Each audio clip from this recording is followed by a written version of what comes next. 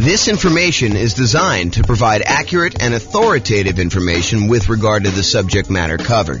It is offered with the understanding that the presenters are not engaged in rendering legal, accounting, or other professional services. If legal advice or other expert advice is required, the services of a competent professional should be sought. Welcome to the Palmdale Real Estate Investing and Real Estate Financial Planning Podcast. Learn all about investing in real estate in Palmdale, California, with a combination of real estate financial planning and modeling with numbers specific to Palmdale, plus syndicated, more generalized recordings of live and pre-recorded real estate investing classes, not all of them specific to Palmdale.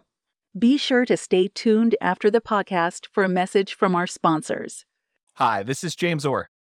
The following is a recording of a class I recorded way back in June of 2021. So why am I publishing a class that's over a year old on October 24th, 2022? Well, over the last month, I've had several people suggest to me or ask me if in our current real estate market, a real estate market where prices are up a lot, interest rates are up a lot, demand has cooled off quite a bit, rents are up, but not that much, income is up, but not that much, and inflation is definitely here and likely to continue until the world, and yes, there is a worldwide inflation issue, not just in the US, until that gets under control. So, if in that type of real estate market, should they even be considering buying properties? For example, yesterday I got the following email from a client. Quote, "So what's your advice to buyer clients right now? Wait for prices to fall? Buy now but with cash? Use those builder incentive loans? Watch TV with the dog?" End quote. My response to them was, watch the Is Nomad Dead class. That's still my answer. And so I figured I might share with you the class that I feel is a really solid start to answer the question, should I even be thinking about investing in real estate right now with the market, especially the real estate market in its current state? So one more thing before I share with you the class recording. While the answer I gave in the class is appropriate for today's real estate market, there is some additional nuance that I should and probably will take some time to add in future content I put out. So be sure to subscribe and be on the lookout for that. And here's the original class recording. Enjoy. Well, good evening and welcome, everyone. This is your host for one of the final meetings ever, at least for now, maybe ever. This is not the penultimate. Next week will be the penultimate meeting. This is the penultimate, the third to last meeting that we're ever going to do. So this is going to be, is Nomad dead? Rest in peace, Nomad. It was a good run while it lasted, but it's done. So a couple announcements. Upcoming classes, you'll notice there's not a lot in the schedule because I'm not doing it anymore. So next week, I am teaching. I told Brian, don't worry about it. I know you're busy. I will take care of this. Analyzing single-family homes, condos, townhomes, and multifamily. Not 100% sure what's going to be in that class yet because I haven't written it.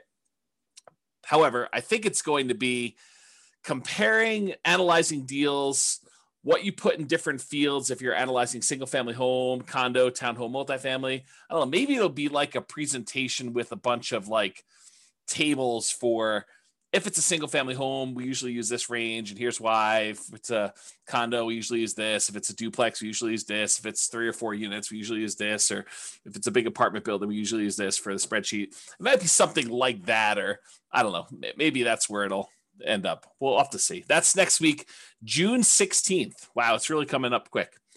Then after that, the final class, the last one. I'm going to go out with a kind of a down note, at least maybe it's a down note, and that is, are we in a bubble? This will sort of be like, I'm leaving. It's over. Hope you guys do well.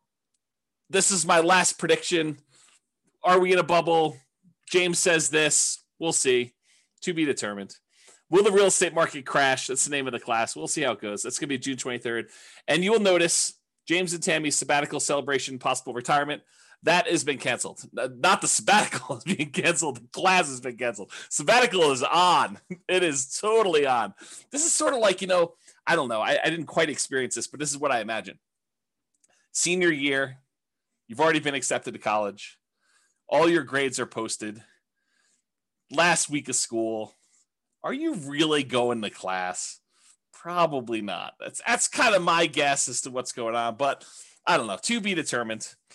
So yeah, school is out for summer. It's exactly right, Austin. But it's even more so. It's not just school is out for summer. It's like school is out. What's the lyric? School is out forever. It's like you're done. I mean, you're totally exactly, Nathan. You got it. That's exactly what's going on. So it's sort of like that, right? Like, do I really need to do like a celebration class? I mean, come on. The celebration is the sabbatical. So there you go. Quit saying forever. I really don't know if it is forever. I honestly don't know. It's not like I'm trying to be vague and kind of like do a little sleight of hand or anything like that. We are definitely taking off 3 months. I think there's a really, really good chance that turns into some variation of 6 months. Maybe just, pop our head up for air. Any clients need anything. Otherwise, we're going back into the sabbatical for another 3 months through the end of the year. And if I had to handicap it at this point, I'd say 10%. 10%. It's done forever. We'll see how it goes, though. All right, those are upcoming classes. And there's nothing else in the calendar. Like, go check the NCRAG website. There's nothing else up there. There's no more coming. That's all you got. So, for one of these last classes, I don't know. I'm a big believer in rewarding promptness, like people that are on time and show up on time and do the right thing. I'm almost tempted to like do something really special for people that actually show up for the 6 o'clock kind of like start of the class instead of the 6:05, 6:10, 6:15, sometimes 6:30, sometimes 7 o'clock, people that roll in. Occasionally I'll see someone like RSVP and register for the webinar at like 7:40. Like as if they're going to go and join the webinar at that time. I'm like, really? You're showing up like with the last 20 minutes? There you go. So, all right. So introductions via chat, if you would be so kind for one of the last times, please make sure you switch over to all panelists and attendees. And then who are you and where are you from? And do you believe Nomad is dead? I mean, a part of this is what is it? I do believe in fairies, or where you knock your feet together or sprinkle dust or whatever. I don't even know what the thing is, but do you believe Nomad is dead? And if you want to throw in why or why not, please do. Go ahead. There you go. Figure that out. And then, of course, if you do have questions throughout the webinar, please do use the chat window. I actually look forward to some questions. I think it's an interesting thing. Keeps it lively, keeps me on my toes. I get to realize that I'm not just talking to myself. So, yeah, Mike's like, I don't know if it's dead. That's why I'm here. I'm here for you to tell me if it's dead. Oh, man, I could go off on a tangent about that comment right there, Mike. I mean, really? You're relying on me to tell you if it's dead or not. Oh, man, I should go off on a tangent. I'm not going to, though. I'm going to be nice. There you go. Here to learn. Nope. If people are saying, nope, it's not dead. We shall see, right? We shall see. All right. This is my new little warning slide. I like this. There was an attorney that did some continuing education. Tammy sent this over to me and a friend of mine, and I kind of liked it so much I kind of commandeered it. I borrowed it, so it's largely his. So why you should not consider anything I say as advice or even reliable information or education. Oh man, wait to the end to tell you this. Hey, I'm probably not your realtor. For some of you online, I am your realtor, but I'm probably not your realtor for most of you guys. I'm not your attorney. I'm not an accountant. I'm not a CPA. I'm not your advisor. So I'm not doing this. This is not advice for you, like customized or personalized. Facts do vary greatly. So I can tell you something, and it could be absolutely true in this really narrow context, this really narrow kind of like space where it exists. But it could vary a lot depending on who it is and what's going on there. Chances are I don't know what I'm talking about. So there you go. How's that for a disclaimer? Chances are good. I just don't have a freaking clue. I have no idea what I'm talking about. I don't always get good sleep, and I may be fuzzy brained. So there you go. And, allergies have kicked in. I don't know if it's allergies have kicked in for you guys, but man, maybe yesterday or today, it's just rough. Like the allergy is definitely headachy, fuzzy headed, or maybe it's something else. I don't know. I have to see about that. I'm easily confused. Maybe you are too. So there you go. That's my new disclaimer. Oh, there you go. Oh boy. Okay. Is Nomad dead? I am your host, James Orr, real estate broker, at least for now. There we go. Well, I guess we had some questions. I assume that there are no crazy questions. People introducing. That's awesome. You like I've talked this, but are you willing to repeat? Do you recommend calling local banks to ask for their mortgage rate offers? Sabrina, we have an entire class, a 2-hour class on interviewing lenders in order to get rates. And I spent 2 hours answering that question in excruciating detail. The short answer is 3. In general, I recommend you get 3 referrals from people you know and call them all on the same day. And there's details about that. It's not as simple as just call them at will, nilly-willy, all over the place. But there's a 2-hour class on that particular topic. I think if anyone remembers what the title is, it's something like interviewing lenders and estimating rates or something like that. It's good. If anyone remembers what it is, you can share it, and Sabrina can do that. All right, so let's get to some background here. What prompted this class? So over the last several years, and this is not like a unique case, although this particular one was a really nice little special situation for us. There is a neighborhood that if somebody told me, hey, listen, I'm a nomad and I want a nomad in Fort Collins or Northern Colorado, and they said to me, is there, where are the deals? And we would refer them to this one particular neighborhood. I mean, there's other options too, but this was like we used to sort of like, Tammy doesn't use this term, but I sort of considered it our own little personal like honeypot. It's like, somebody wants to kind of buy a house, this is like a really good little deal, a good neighborhood that was good for nomads. We knew the rent ratios, we knew the prices, and the builders were reasonable, prices were good. And I thought the location was good and kind of like how things were there. So I'm going to share with you some numbers from a particular client, and I sort of rounded and stuff like that. And I happened to talk to this client today, and I told them, you're going to be famous. I'm not going to mention you by name, but it's all about you. And there's other clients that they could literally be thinking this is about them had I not told you that I talked to this person today and told them they were going to be famous, because there were more than one client that did this neighborhood and did multiple properties in there. Now, I don't think it's the real estate investor loan comparison deep dive, although that's a good one too. I think the class, I'll have to go look it up. It's something like comparing loan programs or comparing lenders and stuff like that. It was probably 2 years ago. It was before the COVID stuff, because we had it in person. We had it live, and I printed out sheets from a whole bunch of different lenders, and I showed you how to compare lender programs and how to call them all. It was around there. It's probably like a late in the year. I felt like it was fall or snowing or something like that. Or well, maybe it was spring. I don't know. Maybe I'm misimagining. All these classes merged together. They merged together. All right. So continue on with my kind of like what prompted this class. So this property, it's all the same 4-bedroom model. It's the exact same builder. And in most cases, this client was going under contract months before they actually close. So the pricing sort of is delayed, right? Like you go under contract in October and you don't close until April or May. It's like that long of a building time. So there's a little bit of delay between when they went under contract and when it actually is delivered to them. So here are their numbers and why this class exists, is the Nomad Dead kind of class exists. So in April of 2018, this client purchased a property. It's 4-bedroom property, the same builder, same model, for $354,000 with about $10,000 in options. They did flooring or fencing or something like that. So it was really about $344,000 for the base price of that particular model.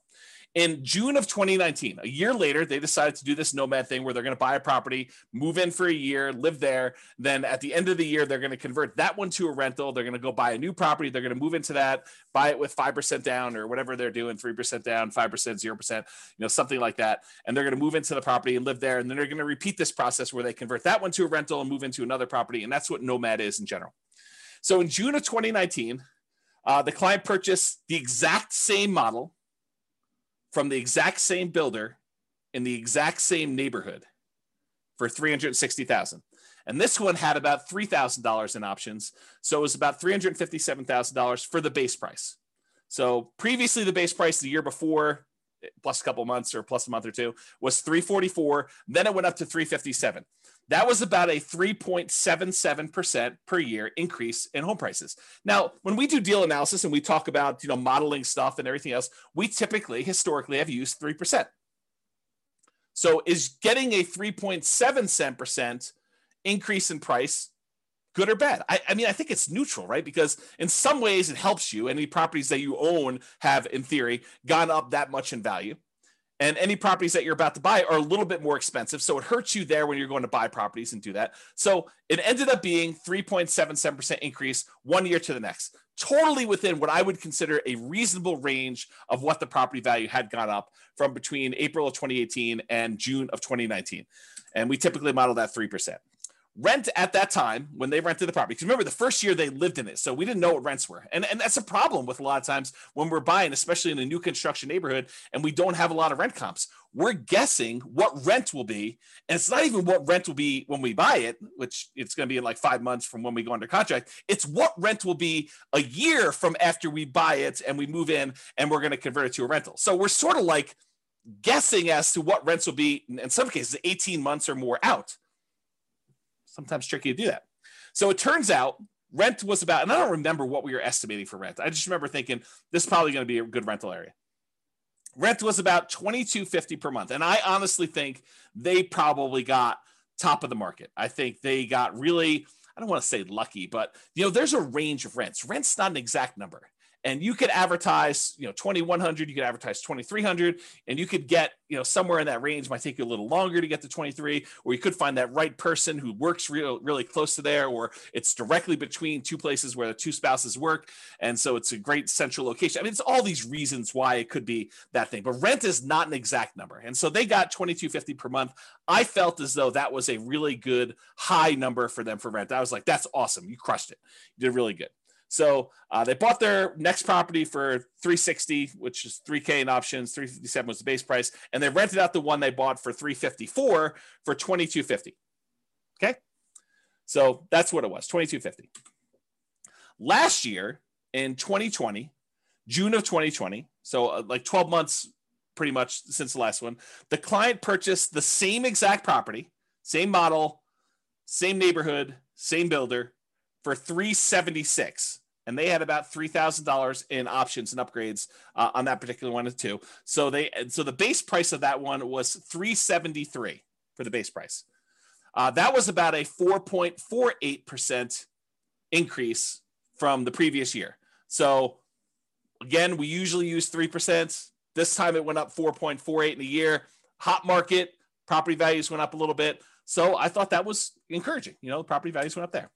And rent actually went down a little bit, or you could say they didn't quite crush it. They didn't get a home run like they did the year before. And so rents were about $2,200 a month in that particular case. So that's what we got. And I should also point out, I don't know if every single data point for this particular example is the same client, because for some of the rents, I have multiple clients in that neighborhood, and they're all doing like a nomadish thing. And so some of them actually were able to rent it, and I may have used like one client's number when it really was another client. And so, but it's the same model. They're all buying similar models in that neighborhood, 4-bedroom. Although there's a couple builders we go with in that particular neighborhood, but you get the idea. And this is in northern Colorado, in case you're wondering. So rent was about $2,200, which was less than the year before, a little bit less than the year before. So it didn't really go up. It kind of stayed the same. This year, June of 2021, like while I was preparing for this class, I reached out to the builder. I said, hey, what do you have left in inventory for the model that we normally buy? I told them the model. I said, what do you got for me in the same neighborhood? And they told me, are you sitting down? Are you ready for this? $477,950. Pause for dramatic effect. Take a drink. That's right. So last year, the base price was $373. This year, the base price is $477,950. To which I did a quick calculation. That is a 28.15% increase from the previous year. So I start thinking to myself, and by the way, rent is about $2,300. So rents were maybe $2,250, somewhere in there. They were getting about $2,300 a month in rent for the model, same neighborhood thing there. So rents did not go up 28.15% there. And Bob and Barbie are saying, because of building costs, I think building costs are a major factor in this. Are they the only thing that's going on? Absolutely not. there's just ridiculous demand right now for properties.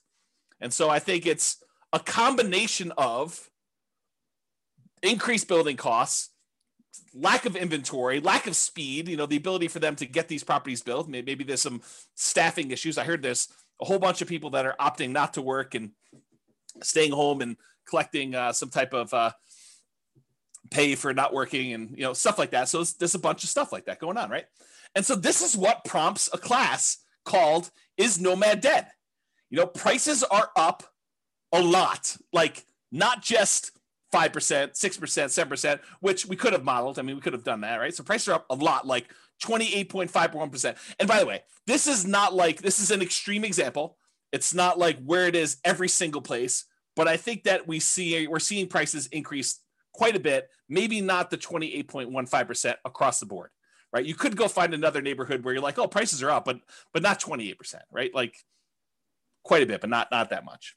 So prices are up a lot. Demand is up a lot. There's multiple offers on a lot of these properties. There's waiting lists for some builders in order to get into properties now. It's pretty ridiculous right now, which, as an aside, if ever there was a time for someone to take 3 months off, might it be during one of the craziest real estate markets ever, where it's really hard to serve clients because they're having to go out and make 10 offers to get one property accepted, or they have to be on waiting lists even for new construction, or prices have jumped up really fast and rents are sort of lagging behind.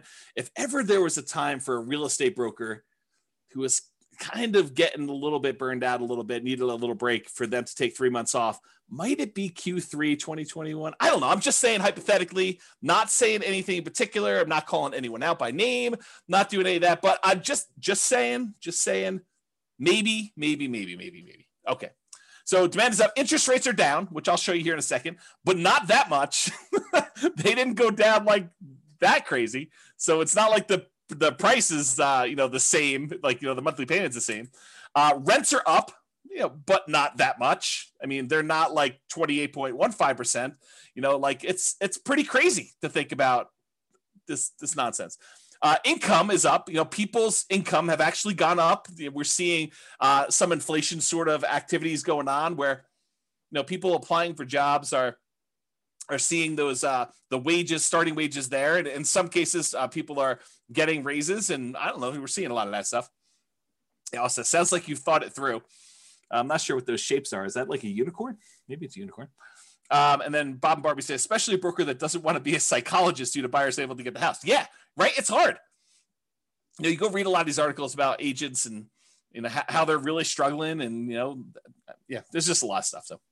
So income is up. Signs suggest that inflation is already here, and that it's likely to continue. I mean, we're seeing signs of that happening right now.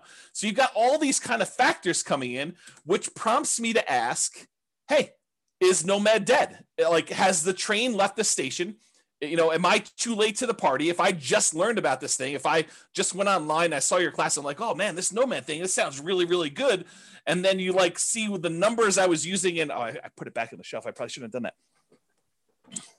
If you see the numbers I had in the Nomad book that I used to give away when people came to class live, and you're looking at these things and you're like, 230, 240. Can we still buy houses for 240? And then you're like, and you're like, what is going on here? Like, how does that even work? Like, is it too late? I mean, the numbers you were using before, those seem really, really different. I can't get any to look anything like that. Begs you to ask, is Nomad dead? Am I too late? Is this like even going to happen for me? Should I even bother? Or are you like, oh, it always happens to me. I find out about something. Had I only been buying properties like this particular client of James, the property he bought for $354, once these ones sell for $477, those become comparable sales to show that that's probably the new value for someone trying to buy a property. It's about that when the new ones become comparables for the ones that they bought, 3 years ago, whatever it is, for $354. So what is the difference in price between that? Is that like $120,000? Approximately 120,000. So 1, 2, well, I guess not all of them are 120, but let's 1, 2, 3 properties that they bought previously. So that's probably $300,000 in profit in 1 year. What? That's crazy, right? Definitely crazy. Yeah. See, Royce says I'm supposed to actually call him when I know it's going to increase $120,000. I didn't know. I called like the clients that had properties in that neighborhood. I'm like, hey, are you sitting down? Because I just found out the models you've been buying, they're now $100,000 more than what we were paying last year. And they're like, what? I'm like, yes. And we just had to wait for them to sell them because it's just crazy. Okay. So this is why there's a class called Is Nomad Dead? And we will find out. So because I did this particular one builder, I went and I looked at some historical data on another builder that we like here in Northern Colorado. Yeah, cue the charts. Exactly, Steve. You're right, buddy. Here we go. So what I did is I went and I looked at some historical data. And I'll tell you how I got this chart because I think it's instructive and it's probably interesting to some folks, especially the more the nerdy, geeky ones. And, you know who you are. So what I did is instead of actually going back and trying to pick out exactly one, this particular model that we happen to like buying, it's a 4-bedroom property by a new construction, by a builder that does new construction in Northern Colorado. And I went all the way back to about 2014 data because I think that's when it stopped. I think that's when it started, rather. I think this is that particular property when they started building this model with these specs. And I went and I looked at it and I said, okay, it has to match this exact square footage requirement. It has to have, this amount for, above grade finished square foot, this amount of finished square foot, including the basement. And so I matched it based on square footage. So is it possible there's like a rogue property in here? Yes. But I will tell you, I hand looked at the data just a quick glance, and the overwhelming majority of these things were exactly this builder. By the way, don't call me during Anchor because I had to turn my phone off. So this shows you like this particular builder with this matching square footage, and it shows you the price. Now, this does include multiple cities, so it's not just all the same city. There's some of these in like very far east Greeley, which are less expensive than something in, let's say, Fort Collins or, Loveland or Severance or, like whatever the other Northern Colorado cities are, which I can't think of right now, Windsor, as an example. So this covers a wide range of cities. And it also covers a wide range of what upgrades people do. Just as an example, when my clients typically buy a property from this particular builder, we talk to them about the pros and cons of rolling in all of the upgrades: backyard landscaping, backyard fence, air conditioning, the upgraded appliance package. So there's all these extra things that we usually talk about. Hey, look, you could go ahead and add all these things after closing and save yourself some money because the builder has definitely marked them up. Or if you decide to roll them in and have the builder provide them, you're paying a premium, but you're able to finance them. And so you're only putting out 5% or 20% or 25% of the value of the thing because you're financing the rest at some really low interest rate. And so there's a range of what these values would be. It's not like this one got bid up or anything like that. And maybe that this person who bought this particular property right here, where my mouse went, decided to roll all their stuff in, or maybe they had a lot premium because it backed out to open space or something like that. And so there's all these different factors as to where they are.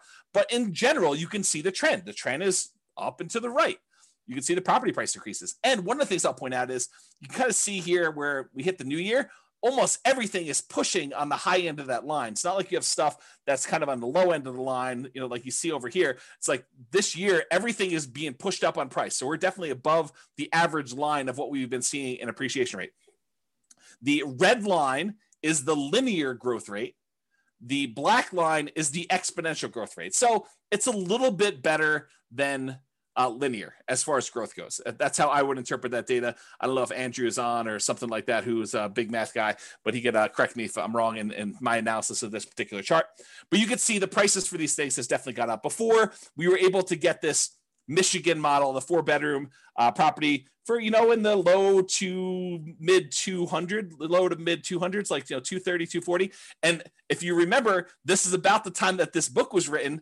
And this is the example we use in this particular book. So it matches what we were getting at the time in the book. If you kind of think about it that way, the same properties nowadays, they're over 400. They're like up there. Okay. So you can see this historical chart.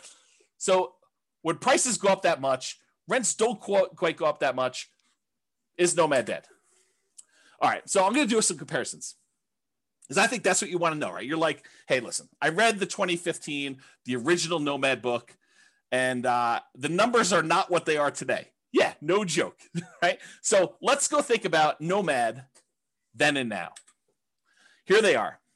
So back in the 2015 original Nomad book, the purchase price we used was $238,875. That was the base price with some upgrades thrown in for buying at the time, it was basically a Michigan model, although you could make an argument it was any other house that was similar characteristics. It didn't have to be that, but that's what we used when I modeled it. Okay. So it's $238,875.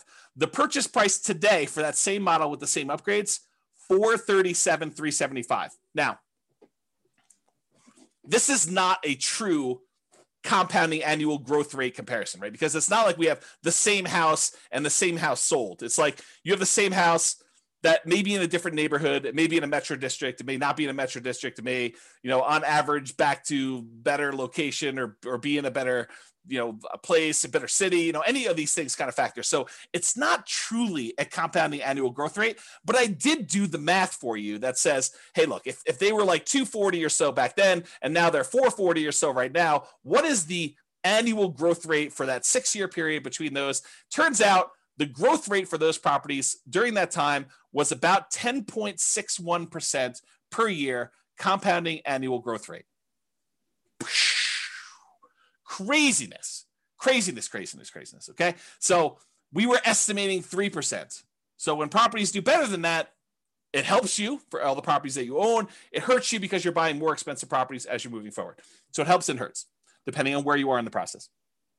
Now, back then, in 2015, the interest rate we used when we did our deal analysis in the book was 4.5%. And we talked about using a lender paid PMI, private mortgage insurance. Go watch the whole 2-hour class on private mortgage insurance. I'm not going to cover it here in detail, but basically the lender increases the rate slightly. And instead of charging you a monthly PMI payment, it's included in the interest rate. Okay. So that was a 4.5% lender paid PMI rate, the overall interest rate with 5% down. Today, maybe not today, but when I did the comparing loans class, I called to the lender. We did a whole spreadsheet on this. The interest rate was 3.625% with lender paid PMI with 5% down. So it was 4.5. Now it's 3.625. So that actually got better. That might help us, right? Steven or Stefan says, where do we watch the older videos? You're in a really weird spot because I'm like shutting everything down for going to thing. Right now, though, you could probably still watch like 100 of them. By watch, I mean listen, on the podcast. But I would go download them tonight. Like while you're here, go download them because I am this close to actually shutting everything down and pulling everything off the podcast too. So go download what you want. You can actually go subscribe to it and then click download on all of them. They'll stay on your phone even if I delete them, is my understanding. And then go listen to the ones you want there. If somebody wants to put the thing on there, I think it's Nomad Real Estate Investing Podcast. But if someone happens to have the link and is willing to be nice to Steven, you can put them on there. Okay, so I'll continue with the class up. So interest rates were worse, 4.5. Now they're better, 3.625. And then the estimated principal, interest, taxes, insurance, that's PITI, plus the HOA, plus the PMI. If you add up all of those things as the monthly cost, before in 2015, when we did the book, it was $13.88 and a penny. I just went back and I recreated the calculations and I figured out what the payment was. $13.88, round up, call it $1,400, about $1,400 for the payment then. Today, to buy the same house, $440,000 approximately at the new 3.625% interest rate, the payment is about $2,306. Wow, my phone is blowing up tonight. Not sure. Maybe people think I'm already on sabbatical. I'm not teaching class anymore. So $2,306, 79 is the new payment there.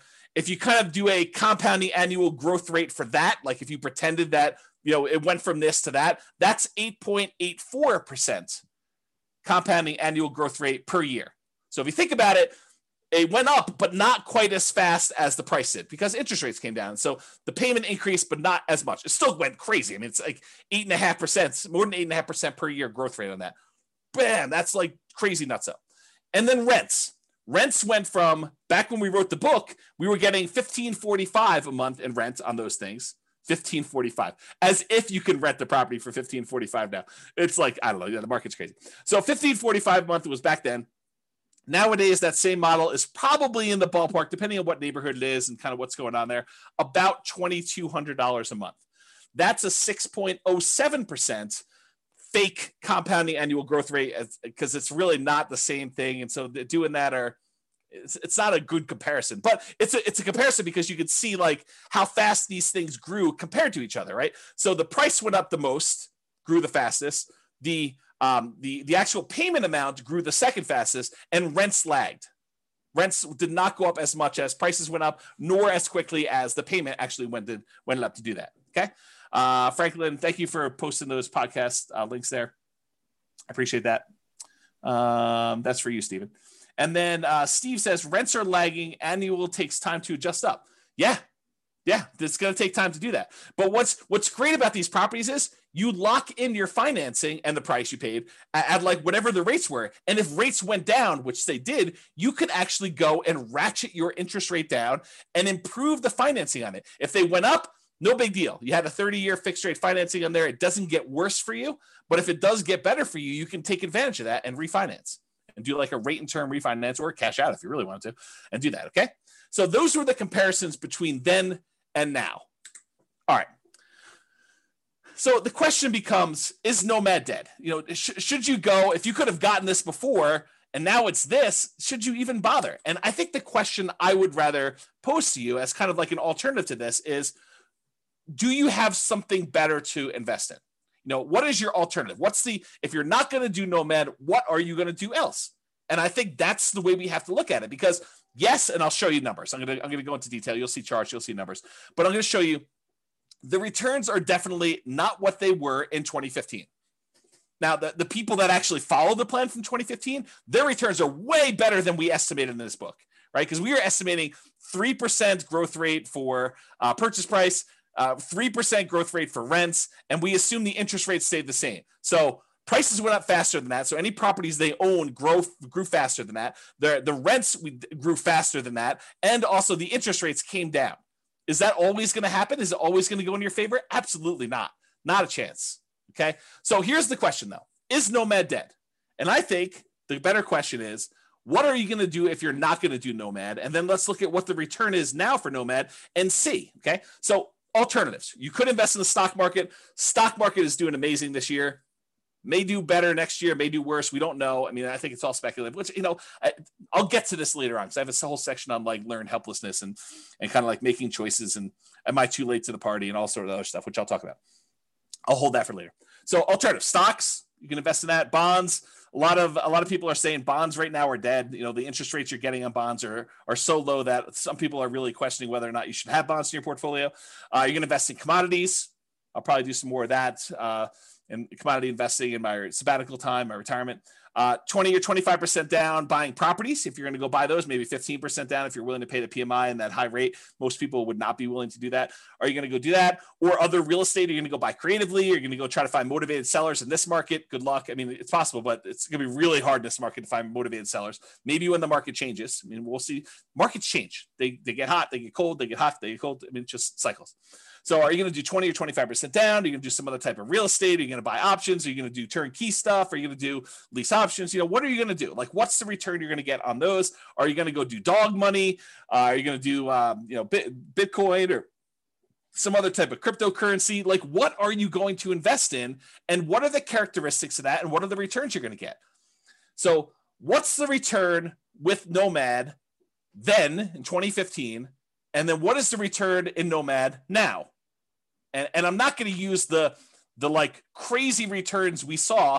I'm going to use what we estimated the returns were going to be, that 3% slow and steady growth rate. Because if I go back to 2015 and I use some ridiculously high, 10% return year, it's going to look crazy. It's going to look awesome.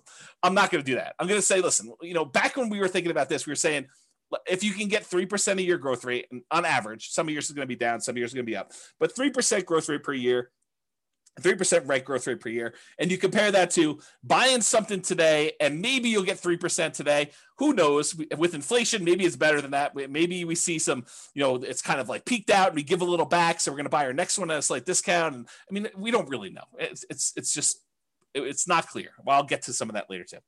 So if you compare what you can get now, maybe to what you had before, or what you can get with the other options you're thinking about today, what are the returns you're going to get in stocks or bonds or commodities or whatever else you're going to invest in? What are your choices there? And does it make sense for you to do Nomad? And then you can determine, is Nomad dead or not for you based on your specific situation. Okay. And I'll also point out, remember with Nomad, we are limited in the amount of money that we can put into the deal, right? Because you can only buy one per year with some really rare exceptions. But you can really only buy one Nomad property per year that you can move into, live there for a year, and they convert it to a rental. And most of the time, we're opting to put 5% down and not more, because if we put more, we tend to actually lower the overall return because we're less leveraged. Okay. So we're somewhat restricted. So you're going to put a little bit into this Nomad thing. And then I think if you have extra money, you're either going to build up your reserves and kind of prepare for the next thing, or you're going to invest in something else, stocks, bonds, commodities, CDs, whatever it is that makes sense for you. Okay. So inflation, having debt is largely supported by someone else who's paying for it, like tenants, that you could pay off later with inflated dollars is beneficial. So if we happen to be in a period where we're expecting higher inflation, which it seems like that's what is going on right now, and that seems like what we're likely to see, at least in the near-term future, then having the ability to pay off debt later with inflated dollars is helpful for us, especially if the tenants are sort of covering or more than covering the amount of debt the payments you have on that debt in the meantime. Okay, so that's a good position to be in. Okay, one other thing I'll point out here. Tyler says, why 5% instead of that new 3% conventional? We talk about this in the financing Nomad class. A lot of times doing the 3% might make sense for you if you're short on down payment, but the interest rate is usually worse on the 3% one. And so you need to make that decision for yourself. If you go watch the class on like the loan comparison deep dive, I talk about the difference between a 3% loan and a 5% loan and what the actual monthly payment difference would look like. But if you can only do the 3% because that's where your down payment is, or you'd rather have more reserves, go for it. You're usually limited on how many you can do too. So we do the 5% all the way up to 10 loans or more for owner occupant. The 3%, you're going to be limited in how many you can do. But there's more detail on that in other classes. That's really not a topic for tonight. Okay. You're not committing to 10 nomads. So I want to point this out up front. It's not like you have to decide today that I'm going to do this 10 nomad plan. 10 is arbitrary. I hope you guys know that, right? Like we sort of plan it out for you and put it in front of you so that you can see what it looks like if you go that far out. But you don't have to do 10. You could do 1. You could do 3. You could do 7. You could do 14. You could do 27 of these. Okay. There's no limits, high or low, on how many you have to do. You're choosing to purchase one property. You're making a decision today. Okay. Today, with the knowledge I have, with the information I have right now, with my current financial situation, with my current reserves, with my current amount I've set aside to invest, with my current risk tolerance, with my current family situation, with my current job situation, I am going to either choose to buy one house or I'm going to choose not to buy a house. It's a single decision point. You're not saying, I'm getting married, I'm doing this 10 nomad thing deal. You don't have to decide that. It's one. Then, once you buy the one, you move in there, you're living there, you save your money. You continue to educate yourself over the next year. There's zero pressure to do a second one. If you decide you want to do it, great. If you decide you don't want to do it, great. You don't have to do more. You decide if you want to do one more at that point. It's up to you. Okay. You only repeat this if it still makes sense to you. You reevaluate. Here's my new job situation. Here's my new financial situation. Here's my new reserve situation. Here's my new down payment. Here's what I think the market might or might not do. Although, good luck with that. Here's what I think is going to do there. It's like all this stuff you take into account and you decide, do I want to move forward with another one? Yes or no? If it makes sense, you do another one. Yeah. Roy says, speak for yourself. Those numbers say buy 10, obviously. Right. And I think there's a case to be made that you'll get to the next point and you'll be like, what are my options? What else can I invest in? Oh, this Nomad thing is the best returning investment I could possibly make. I'm going to choose to do that. But you need to decide that on your own. There are no promises being made. There's no guarantees in life, period. Okay. So I personally think there is power in making good decisions repeatedly. Think about good habits. I'm a bad example of this, but eating good, healthy food every day, getting good regular exercise, investing in long-term relationships, all those things, the good habits that you put in and make, compounding effects over time, I think you're rewarded for that. but you can get feedback through the Nomad process and other things. But you can get feedback on the Nomad thing, and you can make better distinctions, and you can improve your decision making over time. So next year, you may say, this 2-bedroom property I bought in, the right over the border in Wyoming wasn't the best investment for me. Maybe I'll do a 3-bedroom or 4-bedroom, or maybe I'll come a little bit south into northern Colorado or whatever it is. So you go and you kind of like evaluate whatever that is for you, and you make better distinctions and you make better decisions over time. Does that mean that you are automatically going to make better decisions? No, but you'll make different decisions and you'll say, oh, that was even worse than what I tried before. I should do something different next time, which we'll talk about more when we talk about learned helplessness. Okay. So there you go. So let's take a look at this cash flow power meter, 2015, then and now in 2021. There's a whole class on the cash flow power meter where I explain to you what's going on here, but this shows you a relative measure of how good the cash flow is on a particular property we're considering. And back in 2015, we were right in the middle. This little black line here shows that you were right in the middle where you would have positive cash flow only if you took into account the cash flow from depreciation, the actual tax benefits of owning that property. Otherwise, it would be slightly negative cash flow.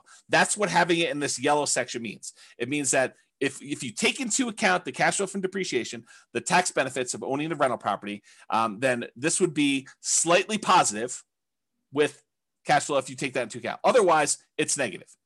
In 2021, even if you take into account the cash flow from depreciation, it's negative with 5% down. That's what this is showing you. It's showing you that it's red, it's negative. You manage it yourself, including the tax benefits, it's negative cash flow right now if you're going to buy properties. So there you go. That's what we're seeing right now. Comparing them to now. Time for a beverage here. All right, here we go.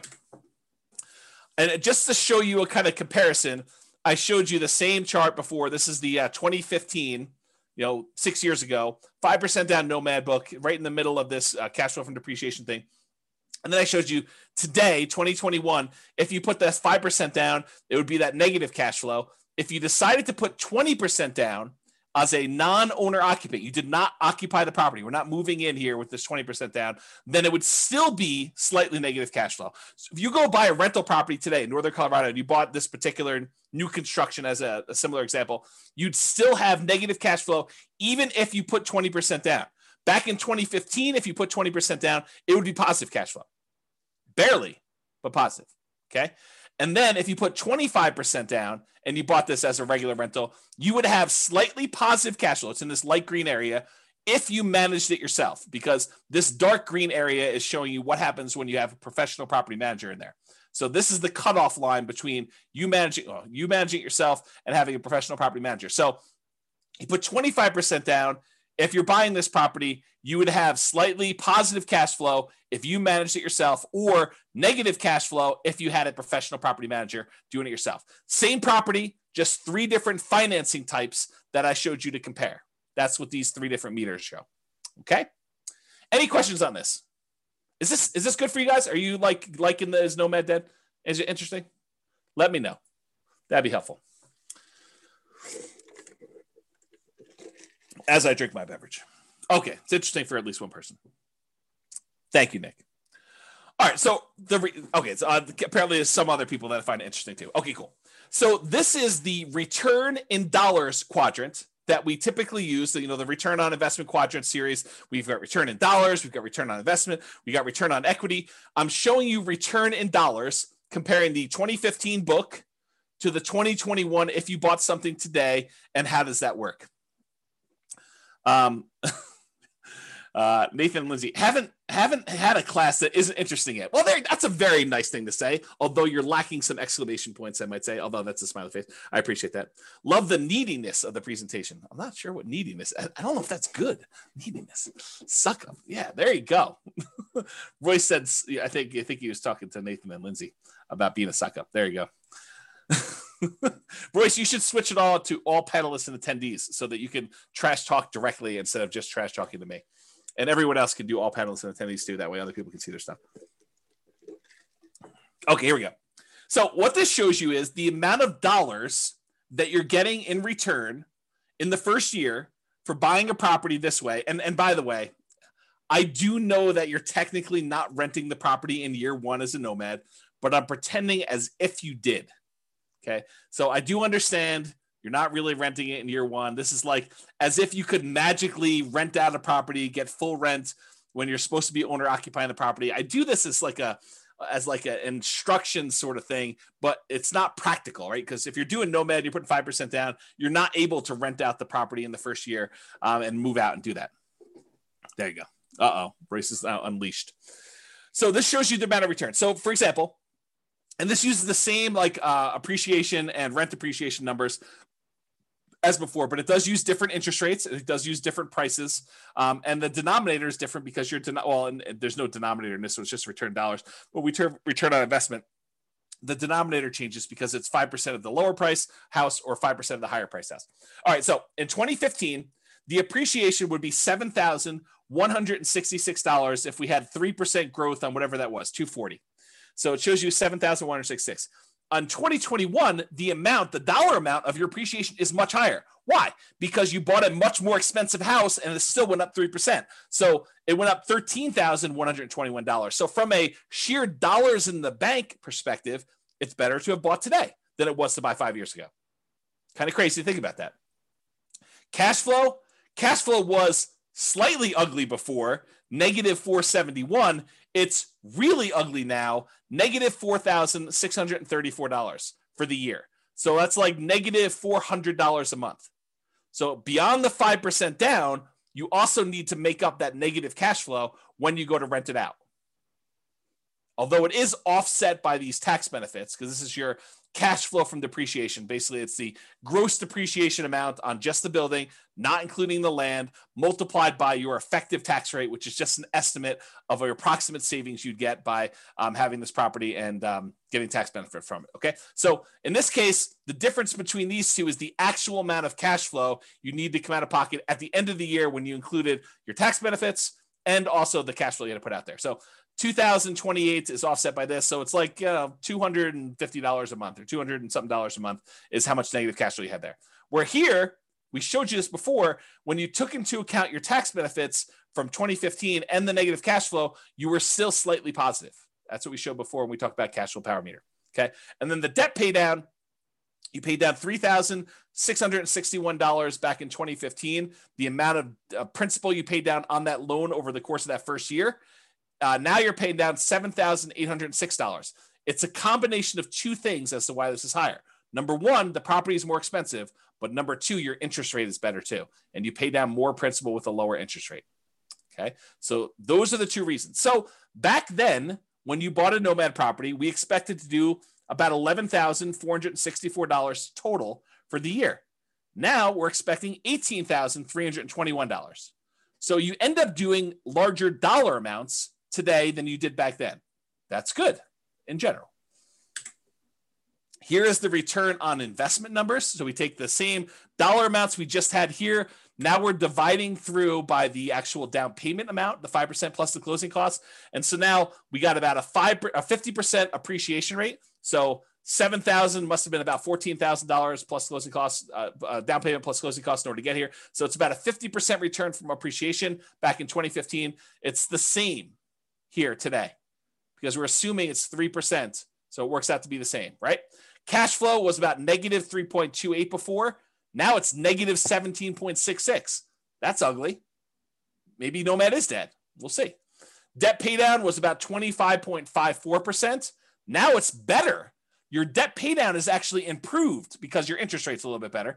Is 29.74% is your return from debt paydown. And then your tax benefits are the same.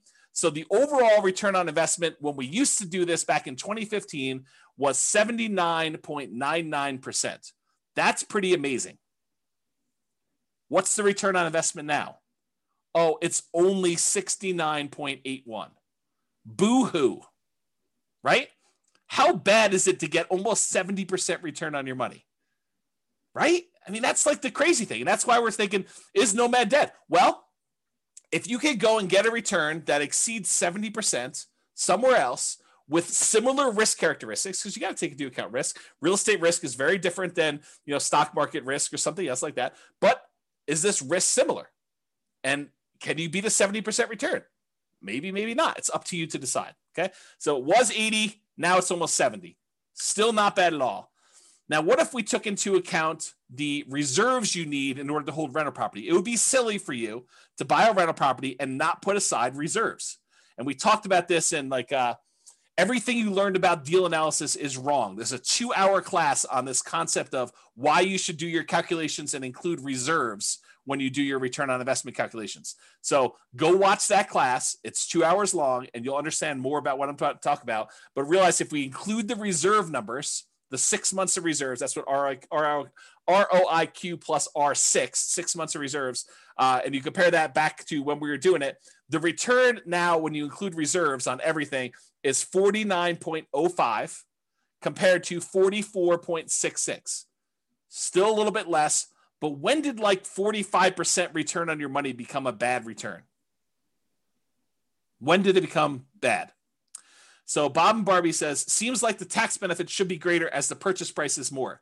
It's the same ratio, though, because you put 5% down on both. So when you actually do it that way, they're similar returns because it's a dollar amount based on the price, but it's also the same denominator changing as well based on the price. So it turns out it's the same ratio. Good question, though.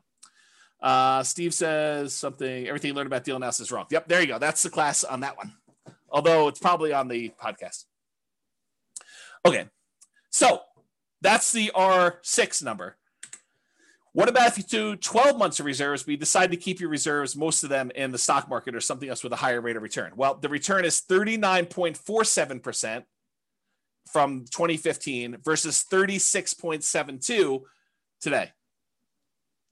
Still a pretty amazing return, especially for having 12 months reserves that are a drag on your overall return there. I don't know. It still seems pretty amazing. But it's up to you to decide if Nomad is dead. It's not for me. So is Nomad dead? Let's take a look at some comparison scenarios. So because I have this pretty cool software that allows me to do models of scenarios and run out situations for people, I ran 5 different scenarios to compare, and then I added a couple more at the end because I thought I might have time. We'll see if I get there. So the original Nomad with 2015 numbers, I did that as kind of like a baseline. Said, okay, this is what we thought it would be before. I just sort of laid it out there and I ran it and I showed you what that looked like. Then I did 2021 Nomad right now. And I did a couple different situations there. I did doing 10 Nomads, which is the most similar comparison to the 2015 ones. And then any extra cash I did in stocks, which is the same thing I did in 2015, by the way. And then I also compared it to, hey, listen, if I'm not going to do this Nomad thing in 2021, maybe I'm going to buy just a house to live in, and I'm going to take all the rest of my money and I'm just going to invest it in stocks. So I ran that too. And I think I used 8% for the stock market return. Okay. And then I did another scenario where I said, okay, you're going to buy a house to live in, one owner occupant property, and you're going to actually save up to buy 20% down properties. And you're going to buy 9 rentals with 20% down. And then the last one I did is you're going to buy a house to live in with 5% down, and you're going to buy 9 25% down rental properties. And so I'm going to look at how the original 2015 Nomad did in comparison to doing 10 Nomads today, doing no Nomads, basically buy a house to live in and do everything else in stocks, to doing owner occupant with 20% down and owner occupant with 25% down. And you'll have 9 rentals for all those things. Okay. Here we go.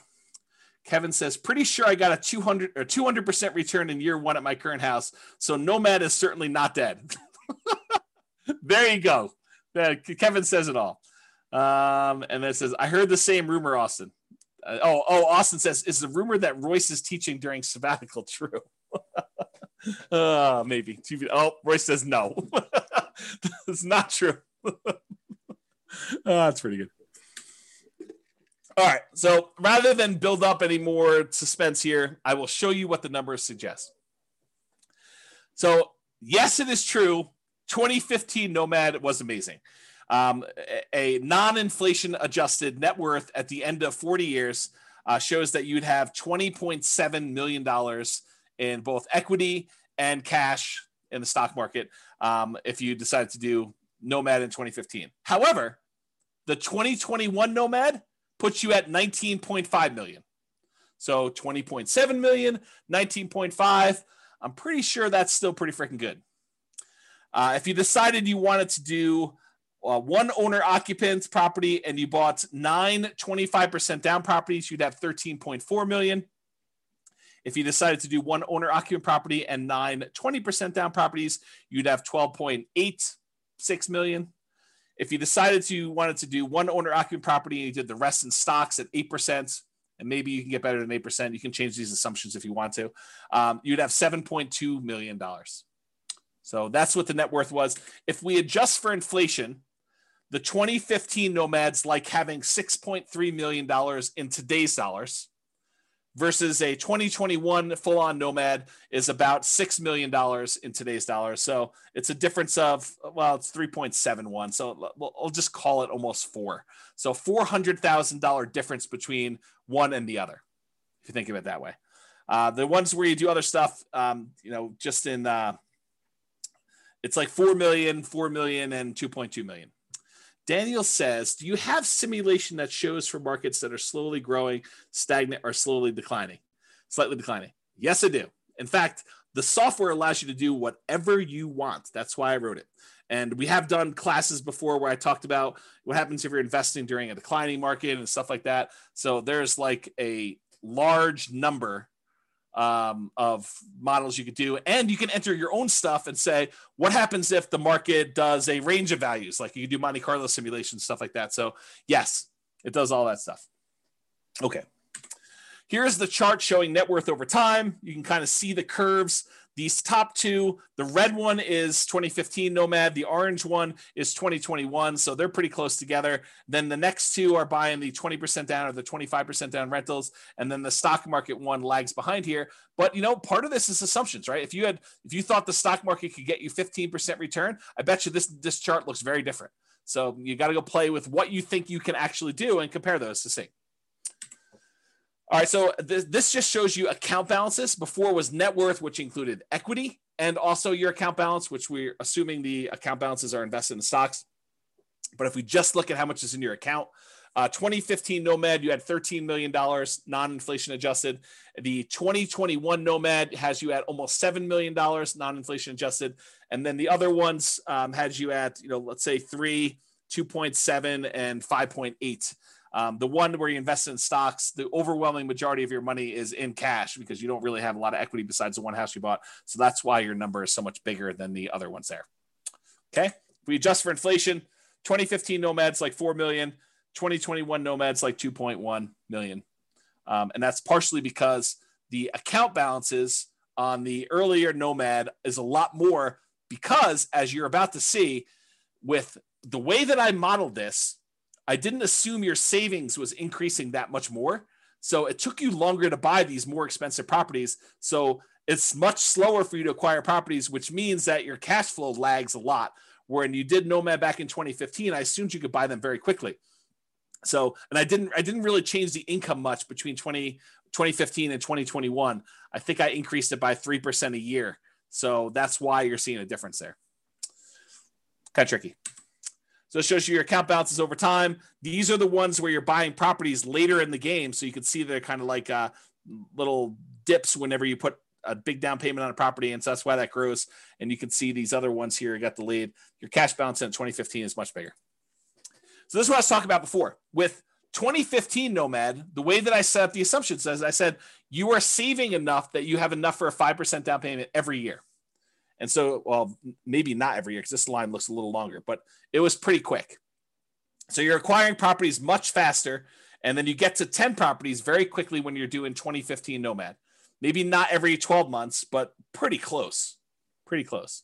However, when you did 2021 Nomad, I assume that it took you a lot longer to save up for those 5% downs because I think for a lot of folks, it will take them longer. They're not able to do every 12 months. Now, if you have a great income, you have a great job, or you have money set aside and you have the ability to do this every 12 months on the 12 months, it's going to look a lot better than this. But because of the way I modeled it, it took a lot longer for you to get to the point where you acquire these properties. If you speed this up and it becomes back here, it looks much different. It looks better. Okay. Now, these other ones is buying 20% and 25% down. It takes you a lot longer to save up 20% or 25% with the same income and same savings rate than it did for you to do the Nomad. That's one of the benefits of doing Nomad. is that you can acquire properties earlier because you don't have to save up 20% down plus reserves or 25% down plus reserves. You only have to save up 5% down plus reserves in order to be able to start acquiring your properties. Okay? And then this other one, you basically bought one property and you lived there and you had stocks. So you bought no other properties. That's the one with just stocks. Any questions on this? Am I going too fast? Am I going too slow? Just want to make sure we're covering it, but I don't want to bore you either. Well, let me know. I'll continue on in the meantime. All right, good. All right, so this is that chart that shows you what phase of financial independence. If you guys came to last week's class, I think it was last week's class.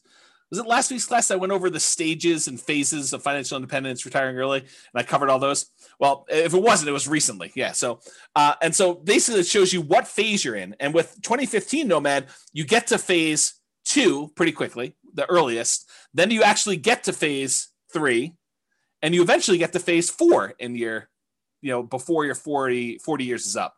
With the one where you're doing 2021, since it takes you a lot longer to start acquiring the properties because your savings rate isn't enough to get you to do it really, really quickly, because I handicapped it by showing you a reasonable savings rate, the same savings rate you had before for the 2015 one. Then you barely get into phase 2 where you have enough for lean fire. And you do eventually get into phase 3, but you never make it to phase 4 in that 40-year time period. And with the other ones, you don't even make it into phase 3. You barely make it into phase 2 with these other guys. Okay, and that's the 20% down and the 25% down and the stock one. Okay, you do make it there. And in case it's hard to read when you actually made it, this is the same chart, but it's showing you how many months it took to go into phase 2. So reaching that first goal of getting out of phase 1, working toward your minimum target monthly income till you have enough where you can actually fire. It's lean fire, but it's fire. And so how long does it take you to get there? This is like how long it takes you to get to lean fire. With the 2015 Nomad, it's 242 months. With the 2021 Nomad, it's 357 months. And part of that is because you don't have enough money to acquire these properties every 12 months. It took you a longer time to acquire properties because they're more expensive. It's like a limitation because the properties are more expensive and your savings rate is relatively low. I think I have you saving like $500 a month. So $500 a month is not a lot to be saving to achieve this level of acquisition. Because I think I have you making like $5,000 a month. So it's like 10%. Okay. Okay. And then here we go. 2021 stocks and one owner occupants. That took you 449 months. When you do the 20% down ones, it's 453 months. When you do the 25% down, it's faster. It's 421 months. So it shows you how long it took you to get to lean fire. I guess I didn't show any other charts. So this shows you your total true cash flow for all the different plans. So how much cash flow plus your cash flow from depreciation you have on all the properties. With the 2015 Nomad, you have about $30,000 a month by the time you're done.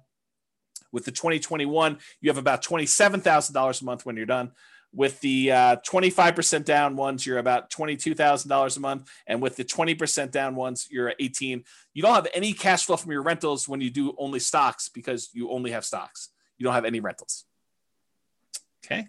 And if you adjust for inflation, the 2015 one is like having $9,000 a month in passive income today. And realize you did this model earning $5,000 a month. So it's more than what your lifestyle was when you were working. You can adjust your own numbers to see what this looks like. And then 2021 numbers, you have about $8,400 a month and change. And this is also continuing to grow because all of your properties are not paid off yet. So realize because you delayed your properties acquiring them, you still have ones that could pay off. So this number will go up for that. And then doing the 25% down ones, it's almost $7,000 a month. With the 20% down ones, it's almost $5,700 a month from there. And this shows you the charts for doing this. These little blips are when you buy a property and you have 1 month where you do not have to pay your mortgage. That first month where you acquire property, there's a delay and you having to pay that mortgage. So you have a little blip, and that's what those little blippy lines are for. You don't have it when you do the owner occupant because you're not a rental when you buy the property. So you don't have the extra income. Okay, so it shows you those. See that over time. It's the same numbers from before. All I did is I showed you it over time. Then this is a deceiving chart. It's deceptive. It's really deceptive. Actually, I almost contemplated not including it, but I wanted to show you because you're looking at this. This shows you the cumulative, the sum of all the negative cash flows you've had on your property. Once you've kind of taken into account the tax benefits, but you'll think to yourself, man, there's not a lot of negative cash flow going on, even in the 2021 ones. But James, you told me there was significant negative cash flow when we did the 2021 properties. Why isn't there, this negative cash flow kind of starting in month 13 once we convert the first one to a property, convert the first property we bought to a rental? And the reason is because it took us a long time to be able to buy the next property, to save up enough money to buy the second property so that we didn't have this negative cash flow for a long time. The longer you wait, the more your rents have increased, the less negative cash flow you have for when you buy that next property. And so it turns out we didn't have a lot of negative cash flow because we delayed buying these properties for a much longer period of time. If we look back at as to how long it took us to acquire them, you can see here, we didn't actually buy the second rental, the second property to move into and convert the first one to a rental till like month 51 or so. And by then it had positive cash flow. And then it took us like another almost 4 years in order to buy the next one and have 3 properties. And then these times got shorter and shorter, such that it wasn't until we got to like right in here or so that we started to have some negative cash flow at all, right? So that's why this chart is deceptive. Because if you really did have some extra savings or some money sitting aside where you could buy these properties much faster, then you would have this negative cash flow earlier and it would contribute. But even so, even with like the slow kind of working through this thing and taking your time to do this, the negative cash flow for acquiring all 10 properties combined is less than $30,000 for all of them when you're doing that. And when you buy the 20% down ones, you still have a little bit of negative cash flow, which we talked about before. So that's this little negative cash flow here. That's less than $1,000. It looks like maybe close to 1,000 over here. But when you do the 5% down ones, and using today's numbers as Nomad Dead 2021, you have negative cash flow later on, and if it was earlier, it'd be more. But still, part of your negative cash flow is you're not putting more down. You only put 5% down, so you're really deferred down payment over time. Okay. All right. Total equity shows you this. You have more equity with 2021 because they're more expensive properties. So your equity is 7.7 with 2015 Nomad, 12.5 million with 2021 Nomad, about 10 million and change for both the 25 and 20% down. And then you only have the equity in the owner occupant property when you do stocks. If we adjust, I guess I didn't do inflation adjusted. I did total true net equity if you actually had expenses on your property when you did it. And it shows you what the numbers for true net equity. You can go look at that if you want to, but I'm not going to cover it. Okay. This shows you your total mortgage balances over time. Jason says, James should teach one class a year now. This one. Right? Because it compares like what reality is now to what it was whenever we were thinking about it. All right. This shows you your total mortgage balances. The red line shows you the numbers from 2015. So you were acquiring properties relatively quickly, and you got up to the point where you had your 10 properties. It was under $3 million in total mortgage balances. And then over time, you're paying those off. And so it's just sort of declining, and you're almost completely paid off of all mortgages by the time you get to 40 years because you were pretty much done buying properties at 10 years. It takes 30 years to pay them all off. Okay. With the 2021, though, because you acquired properties more slowly, you ended up having a much higher mortgage balance total, and they're not even close to being paid off by the time you still owe $2 million on this, almost $2 million by the time you get to your 40. And the 20% down, the 25% down is even worse because you can't buy properties as quickly because you got to save up more money. You got to save up 20% or 25% to get to these. And you can see that here. Okay. And then of course, the one where you just bought stocks, you just bought the one property to live in and you paid off your mortgage after 360 months and then you don't have a mortgage at all. That shows you your mortgage balances over time. Okay. All right. I'm sure you're thinking to yourself, all right, that's like the slow way. And it is the slow way. I mean, that's the traditional nomad model. You buy properties, you let the tenants pay them off. You don't pay them off more. You don't pay them off faster. You don't sell off any properties. You don't pay off mortgages if you can fire early or do anything crazy like that. You just slow and steady wins the race, kind of like work it through.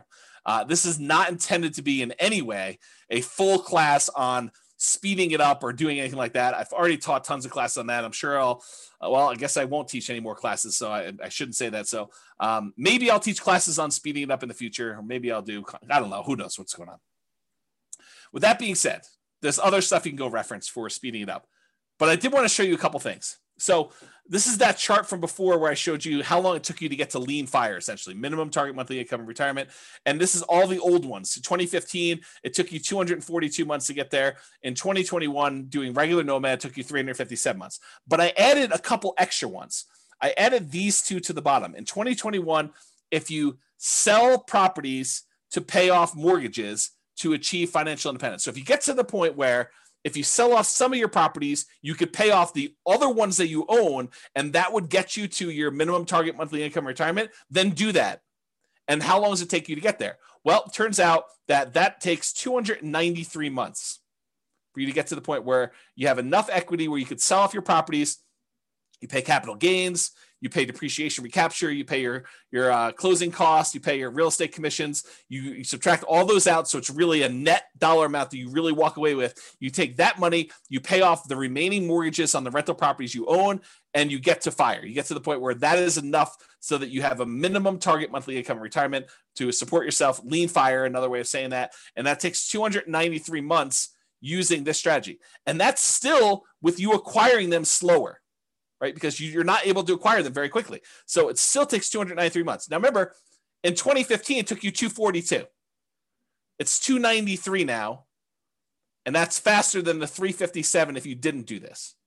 I don't know. That seems like a reasonable, kind of a reasonable timeline to do this, right? For saving basically 10% of your income. I don't know. That seems pretty good to me. And then this last one is if you sell off all of your properties and you use the proceeds to invest in the stock market, and you had the money in the stock market produce I used 4% safe withdrawal rate. So instead of having rentals, you have 4% safe withdrawal rate, and the money is all in the stock market now. It takes you 291 months to get to the point where you have enough equity in your properties after capital gains, depreciation recapture, closing costs or transaction costs, real estate commissions. So the net you take away, you put into the stock market, and if you took a 4% safe withdrawal rate, that would allow you to have your minimum target monthly income for retirement. It took you 291 months to do that, okay? Which is a couple months faster than selling off some properties to pay off the other ones and do it with rentals. Some people would prefer to have free and clear rentals when they retire. Some people would prefer to have their money in something else like the stock market, and it could be anything else. I just happen to use the stock market as an example, okay? Any questions on this? Now, this one is the minimum target monthly income retirement. This is lean fire. This, though, is your ideal target monthly income in retirement, which is a higher dollar amount. I think I use $10K a month. I think I use $10,000. I think this is I think this is the point to get to $5,000 a month. I think this is the point to get to $10,000 a month. And you can see that how long it took you in 2015, 353 months in order to get to your 10K a month income, passive income, versus 2021 took you 417 months to get to 10K a month of passive income. And then here, the sell off the properties and achieve fire, it actually took you longer to do it, 428 months, and it took you longer, 460 months to do that. So it would have been better for you to just do the traditional plan here and get there. Okay. All right. Which, by the way, makes sense because you sold off your properties much earlier so that you could retire earlier. Like, I don't want to leave this here and have you guys think, well, why would I do it then? Because you actually got to retire at month 293, and then you still achieved 10K a month income by month 428. So it's a little bit longer to get to your 10K a month, but you still got to retire earlier than you did before. That's why you'd still do it. Okay. In case that wasn't clear. All right. So, actually, someone who is on, I won't name their name, would appreciate this. So a client of mine reached out to me. Let me answer the question and then I'll come back to the story. So Cece says, why was it slower for the 10K per month? Because it took you longer. It took you this much time in order to get to the point where you had $10,000 a month coming in. This is the amount of time it took you to get to $5,000 a month coming in. So you got here, and then you still need to go a long ways to get to 5K a month more. And so that's why it took longer to get there. If it's not clear, ask me at the end for questions. We can talk about it some more. All right. So I had a client reach out to me, and they had said, hey, I always was interested in these, condos in Heather Ridge. It's a certain neighborhood in Fort Collins, kind of a lower price condo, a very inexpensive condo in Northern Colorado. And so I thought to myself, why not show what these lower price condos are in Northern Colorado? Because, some people are scared away. They're like, man, I don't know. I can't afford, income wise, a $440,000 property, James. I don't know. Maybe I'm crazy, but I can't do it. No worries. So here's lower price Nomad, right? So there were 9 condos listed or sold in Fort Collins, in Heather Ridge in 2021, in the last 6 months of this year, in what probably is the hottest, craziest market I think I've ever seen. There were 6 properties that were for sale. The 1-bedroom version sold between $163,000 and $180,000. A lot more reasonable, even more reasonable than the 2015 Nomad book. The 2 bedrooms sold between $210,000 and $225,000. Still less expensive than this. And so here are the return on investment quadrants. I think this is the 1-bedroom one. This is the 2-bedroom one. I just did Brian's spreadsheet to kind of show that. And so you can see this is the appreciation. This is the appreciation. This is the cash flow numbers. It's still negative cash flow. This doesn't solve your negative cash flow issue because the rents we're getting on these is commensurate with a 1-bedroom or a 2-bedroom. Okay. So the cash flow is still negative, but it's a lot less for you to get in. It's 5% of these prices instead of 5% of 440 to do it. Okay. So I guess what I'll talk about this is, and the overall return, I'll do that and I'll talk about what I want to talk about. So the overall return was 45.3, still pretty good. And this return was 50.7. Not bad at all. And so what I was going to say is this, right? And this sort of relates to what's coming about the learned helplessness, but I'll say it here and then maybe I'll give you a break and I'll come back a little firmer, a little harsher, a little bit more direct later on when I talk about learned helplessness and some of these things. So here's what I'll say. Start where you are.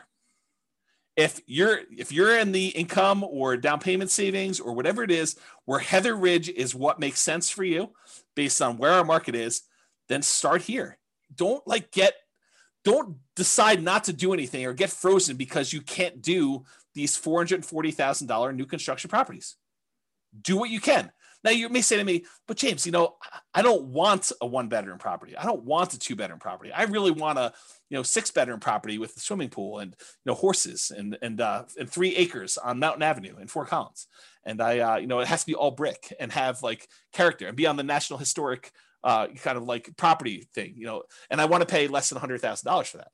Yeah. See, start where you are.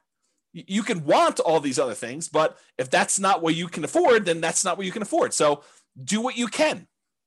And if it means making a decision to live in a property that's, $180,000 or $225,000 or whatever it is, in order to start down the road of achieving your goals, then you do that. So that's what I would say.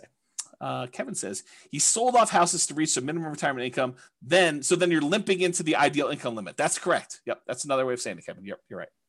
Okay. So why Nomad? And I should be clear.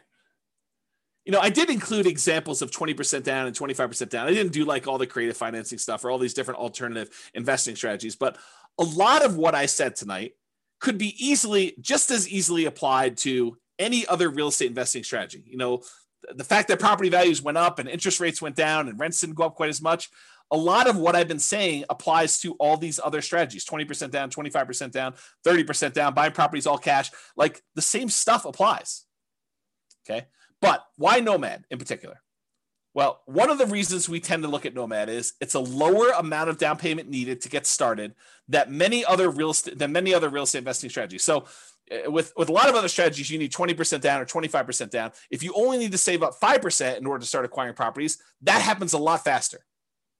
Okay. You can do it with nothing down. So if you don't have any down payment, but you've got good income, you can go to Severance, you can go to Windsor, you can go to Wellington, and there are nothing down loan programs, USDA, VA, if you happen to be a veteran. You could do some of these like local banks have nothing down loan programs. There's definitely restrictions. You got to be able to qualify for the loan. has to be within a certain range of price. You got to have a certain amount of income. So and a lot of times, depending on the loan program, it has to be in a certain area. But you can do it with nothing down. Someone else mentioned 3% down earlier. You can do it 3% down. But I think a lot of folks are going to be doing the 5% down. That's what we typically model. And so it's a lot easier to save up 5% than 20%. So that's one of the reasons why we do it, because you can acquire properties faster, and then the market is working in your favor. If you weren't in the market in that little honeypot neighborhood I had at the beginning, and you didn't see $100K in equity increase on the properties you bought the year before to this year, then it's problematic. That's why it's better to have the 5% be in the market and kind of acquire that. So as opposed to saving 15 or 20 or 25% down for most other traditional real estate strategies, Nomad is better because you can require less down, which means you can acquire properties faster. The other nice thing I think about Nomad is you do it once, you buy a single property, you catch your breath, you evaluate, you take a year off, you decide what you want to do, you study, and you can make a decision. Should I do this again? Or I was crazy. I don't know what I was thinking. James must have kind of talked me into some crazy voodoo magic, and he doesn't have to do it, which I'll say this too. I'm in a really interesting position because I have almost zero incentive at this point to not tell you the truth, right? Like you could argue for the last, since 2003, what is that, 18 years, that I was induced, that I was incentivized to sort of like encourage you to buy houses. Because these classes are largely free. I may charge for them in the future. So if you're listening to this, you paid money for it. Thank you very much. But at the time we're teaching them, they're free right now, right? And the reason why they're free is I was educating you, providing you great information and tools and resources with the hope that some small percentage of you would decide to buy a house with me as your real estate broker, and I would make $7, $8, $9, $10, $13, $15,000, whatever it was. 3% of whatever the price of the house is pretty typical in our marketplace. So go ahead and multiply that out. $400,000 property, I was being paid $12,000 to help you buy a house. That was incentivizing me to encourage you to buy properties, right? This is like not a secret. I mean, it's not like hidden. It's not something I always talk about, but guess what? I'm taking a sabbatical. So I have like no incentive to sell you on this. I can tell you the truth. And the truth is still what I'm telling you. So it doesn't matter. I'm not incentivized to tell you this anymore. I can tell you exactly what the truth is. And this is still the truth. It's not like I'm being compensated anymore. Okay. All right. Do it once, catch your breath, you evaluate, you decide if you want to do it again next year. That's up to you. You get to choose. You get to look at the market and evaluate, can I get my X% of the market? Thank you, Bob and Barbie. I do appreciate that. I feel like I've always told the truth, but there is an incentive for me to not tell you the bad stuff. But I do. But there you go. Yeah. Likely story. The timeshare pitch is coming. Oh my goodness. Okay. So you get to decide after you evaluate whether or not you want to do it next year or not. Another reasons why I like Nomad over the other investment strategies is you get better interest rates than non-owner occupant. Just the interest rates are better. There's no due on sale or due on transfer clause issues like if you did creative real estate investing, which you could still do with little down. I mean, it's another little down strategy, but there's other problems with that strategy. And you could typically acquire assets faster if you're saving up down payments when you only have to save 5% than if you have to save 15, 20, 25, which means your acquisition speed is compressed, which means you now have the market working in your favor or against you if the market goes against you. But you typically have the market working in your favor because you have a larger asset base to work from. So there are exceptions to this, but if you have an exceptionally high savings rate or a large asset base to start, then this doesn't apply as much because you're really just deploying assets at that point much faster. Okay. So we've talked about this concept a lot tonight. What's the alternative if you're not going to do Nomad? And I wanted to talk about this concept of learned helplessness because I think it's relevant. It's probably been relevant this whole time, but I thought this class really drug it out of me, whatever the correct verb tense of that is. Cece says, I feel like the biggest barrier to Nomad is the bank refusing to fund after the second one with the justification that you're building out your portfolio. All right. So Cece, for your benefit, any Nomads that are on that have bought more than one property, please tell Cece about your experience. Did the bank tell you or give you any hard time about acquiring the property? I'm not going to prompt you. Please go ahead and tell Cece and she can do this. And Cece, this section on learned helplessness is for you. Okay. So there you go. The whole bunch of people that are talking there. All right. Learned helplessness. This is a quote from Arnold Schwarzenegger. Learned helplessness is the giving up reaction, the quitting response that follows from the belief that whatever you do doesn't matter. I'll even add to it. It's like, it's the fears that prevent you from doing the things that you probably should do. You know, you've conditioned yourself to be helpless, to not seek action and do that. Okay.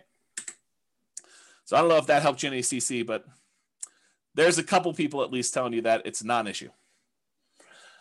Here's another quote from Elon Musk. Thinking in probabilities, which is related to this. Outcomes are usually not deterministic. They're probabilistic.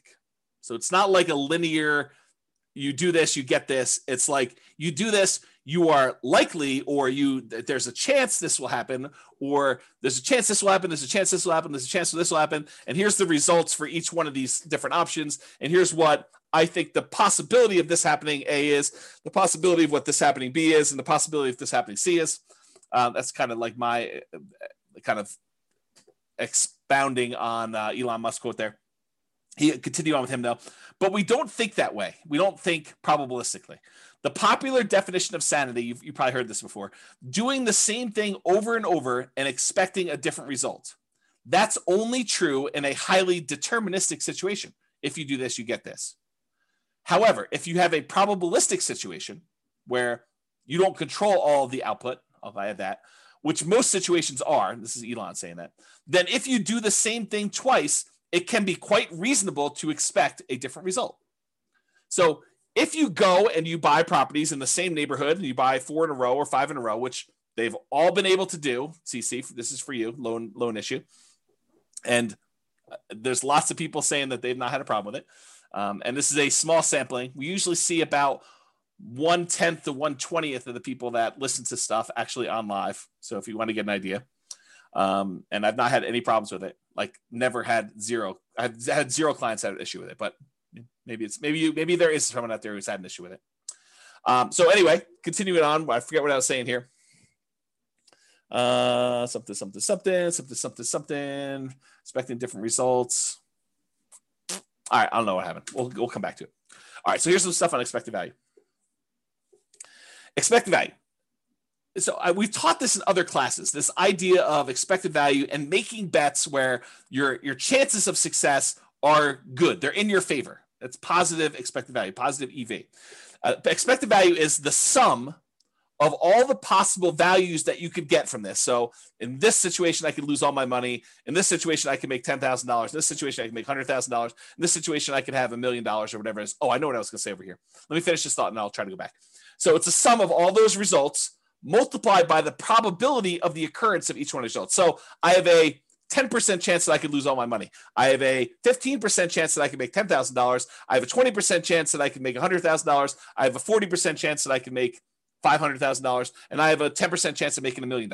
If you multiply the probability, the percentage chance you have, times that dollar amount, and you add up all of those, that is the overall expected value calculation. It tells you what, if you could have all of these results happen to you in the proportion that the chance of it happening to you would happen, this is what your outcome would be on average. That's what it means. Okay. So going back here. So what I was going to say, CC, before I got distracted is, if you were like one of my clients who bought in this kind of like honeypot neighborhood where they bought a property and then it went up 3%, and then went up 4%, went up whatever it is, I don't think a lot of them were thinking to themselves, hey, listen, by year 4, we're going to see a 25% or 28% increase in any properties that we bought at this point. I don't think any of them had that in their kind of like probability part of that. I think a lot of them thought, hey, listen, I'm going into this. I think there's a good chance we'll see 3%-ish appreciation, maybe a little bit more, maybe a little bit less. There is a chance that the market could go down, but I'm ready to go buy another house and get that one at a discount the next year if I go and do this. But you had to be in the market in order to have that really small chance probability for you to see 100K times however many houses they ended up buying in that neighborhood. So you got to be ready to do all that stuff. Yeah, Roy says, Thinking in Bets, the book, does a good job talking about EV if others haven't read it. Yep, agreed.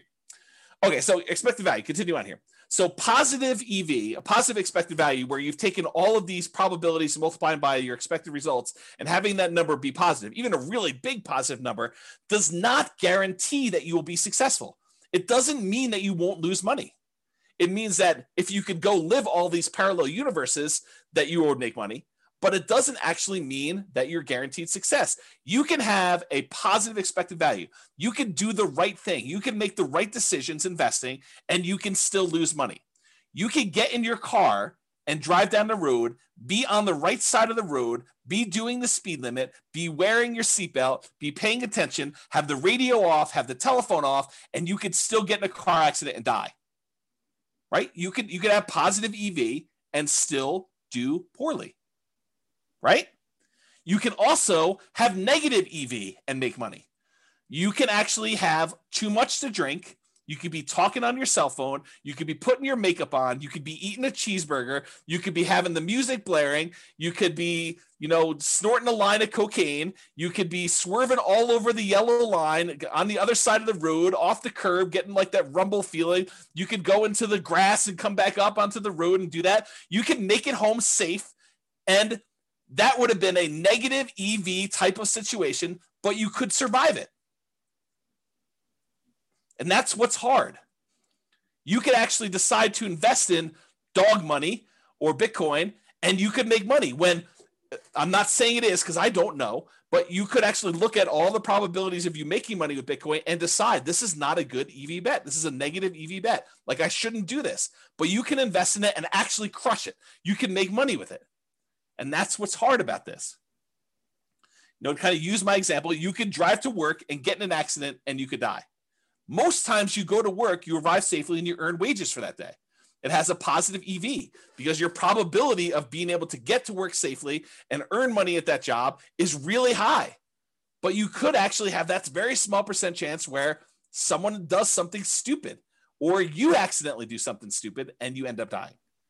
There's no riskless things you do in life. So regardless of what real estate investing strategy you're doing, consider what the chances are for a variety of outcomes and what the results would be for those outcomes. And I know for someone who's just getting started, this is really hard to do. It's even, I don't know if it's, I would say this, there's a curve. When you don't know what you're doing, when you're brand new, I think it's really hard for you to estimate probabilities. I think when you have a little bit of knowledge, you think that you can predict probabilities really well, right? You start off and you realize, I don't know anything. You come to my classes for 6 months and you think you know everything and you think you can predict everything. And then when you come to classes for 10 years, you realize you cannot predict everything and you really don't know what's going on. And I think that's the weird curve. It's like, and I think you still need to try and say, there's a large part of this that I really don't know. It could be this, could be that. I don't know, maybe. But I think you come for a short period of time, 6 months, a year, whatever it is, and you think, I know everything. I can predict this very accurately. 10% of the time it's going to be this, 20% of the time it's going to be this, 30% of the time it's going to be this, and I'm good. I know all the probabilities. I know exactly how this is going to go down for me. Maybe. I don't think so. I mean, I don't think I could do that, right? So I guess try to, though. I think it's worth the exercise of sitting down and saying, okay, I'm going to do this Nomad thing. What could happen to me? I could lose everything. Sure. I mean, you get hit by a meteorite and you could die, right? I mean, there's low probability chances that you could do that. Figure out what you think the chance of that happening is. Or this could happen to me, could go up just kind of slow and steady. Or I could see another 28% year, which I think is a really low probability sort of thing, but possible to do it. We could see massive inflation. All these different things could happen. And then look at it and say, does this still make sense probabilistically? Given an infinite number of times to try this, would I be successful doing this? Or what's the alternative? What would I do if I didn't do this? And is that better than my decision to do Nomad or whatever other strategy you're considering? Okay. Your assumptions matter when you do this, right? But historical data suggests property values and rents over any reasonable period of time, they tend to go up. Will they go up next year? No idea. Can they go down next year? Absolutely. Can they go up next year? Absolutely. Can they stay the same next year? Absolutely. But give me enough time, looking back at history, I would be on the betting side of property values and rents are probably going up. Inflation and other factors, but I think inflation's a major factor in that. Okay. So do that. When I do math in the real estate financial planner software, when I do modeling and things of that nature, and the average of the Monte Carlo runs that you do, that's technically an EV calculation, right? You're running this thing 100, 500, 1,000 times, whatever it is, and you're saying, okay, there's 1 out of 1,000 chance that it does this dollar amount and 1 out of 1,000 that does this dollar amount. You take that times 1,000 and you add up all the numbers. That literally is an EV calculation. You do the average of all of them. That's your EV for that entire run. Okay. It tends to be overwhelmingly positive. Are there times when you run this scenario that it becomes negative? Yep, sure is. And your assumptions matter a lot as to whether or not it shows negative and how negative it shows. Okay. So what is your alternative for achieving whatever goal that you're trying to achieve with this Nomad or real estate investing strategy that you're considering? You know, if you're saying, hey, listen, I want to retire early, or I want to hit financial independence, maybe it's not even retire, maybe it's retire on time, or not too late because you're starting pretty late. You know, I just don't want to go to 75. I want to try to do this before 75, and I'm starting at 45 or 50, and I got to get caught up. So how can I do this in 25 years? Which it's not fast anymore. It's like on time because I started late, right? So what is your goal that you're trying to achieve? And what are the options you could do? Okay, I could do Bitcoin. I could bet it all on Bitcoin, possibility. I could go to the casino and bet it all on Black 12. And if I hit Black 12, I get 36 times my money or 35 times my money. If I don't hit it, I lose everything. I could do this Nomad thing. I could buy 20% down rentals. I could buy 25% down rentals. I could go learn to trade options, or, you know, whatever it is that you're considering. Lay them out in front of you. Say, okay, what's my odds of doing this here? What's my chance? What's my return? What's the probability I'll do well here? Probabilistically, Elon Musk-ish, sort of think about what are my chances of being successful? Not that I'm automatically going to be, but doing that. Okay. And then figure out, if you don't do Nomad or whatever else, what are you going to do? What are you going to do? What's different? So how do you feel? I think this is my last slide. This is the learned helplessness part of this. If you think to yourself, hey, listen, nothing I do matters, so why bother? What does that say? So there's a psychological concept. I've been hinting at this, and I sent it in the email, and if you guys click through, you probably saw this, but there's this concept of learned helplessness. And I'm going to butcher the explanation for it because I'm not a psychologist. I'm not teaching this. So realize that what I tell you may be slightly wrong, but the idea is sound. Okay. So they do these science experiments. They put a puppy and a dog in a kind of like crate with a metal thing bind on the bottom where they could apply electric shocks. I know it's mean. Don't get mad at me. They did it. It wasn't me doing it. So they had these dogs in these little things, and they had a little electric thing on the bottom. They could shock them. And they would there's a whole bunch of different groups, but basically they showed that the dog would get shocked, and there's really nothing the dog could do. It couldn't get out. It couldn't jump up anywhere. And so these dogs eventually came to realize that it was futile for them to do anything. So they basically started lying down, and every time the shock came on for like a second or something like that, they just whimpered. It was very sad. They didn't want to do anything, but they learned that there was nothing they could do. And it's to the point where even if the bottom thing was shocked and one side of it was on a shocking thing and the other side was not a shocking thing, like they divided it with a little thing and they could jump over if they wanted to. They decided, the dogs learned that even if they jumped over, it didn't matter, right? Like they would still get shocked if they jumped over. But then eventually they turned off one side and the dog was on one side and they shocked them. And if the dog didn't think that it was even worth them trying to jump over, even though if they had jumped over, this other side wasn't being shocked anymore, they still wouldn't do it. They gave up. They learned to be helpless. They learned that there's nothing I could do. It doesn't matter what I do, so I'm not going to try anything at all. And I've since read that you have to actually learn helpfulness. The default state is helplessness. You actually have to learn that you can do something to lift yourself up out of the stuff that's going on for you. So to be even more complicated, learned helplessness is not technically true. That's the default state for most animals and for humans, because that we're similar stuff, right? So it's really, you have to learn that you have agency over your choices, and choices you make and things you do matter. Okay. So that's it. Let's see here. People are recommending books. And says, every home, every deal, every tenant, every year teaches me something new about nomading rentals. Absolutely. And I learned a ton from clients. They tell me about something. I'm like, I've never seen that before. That's new. Mike says, like fake cattle grates painted on the road stops cows from crossing the paint.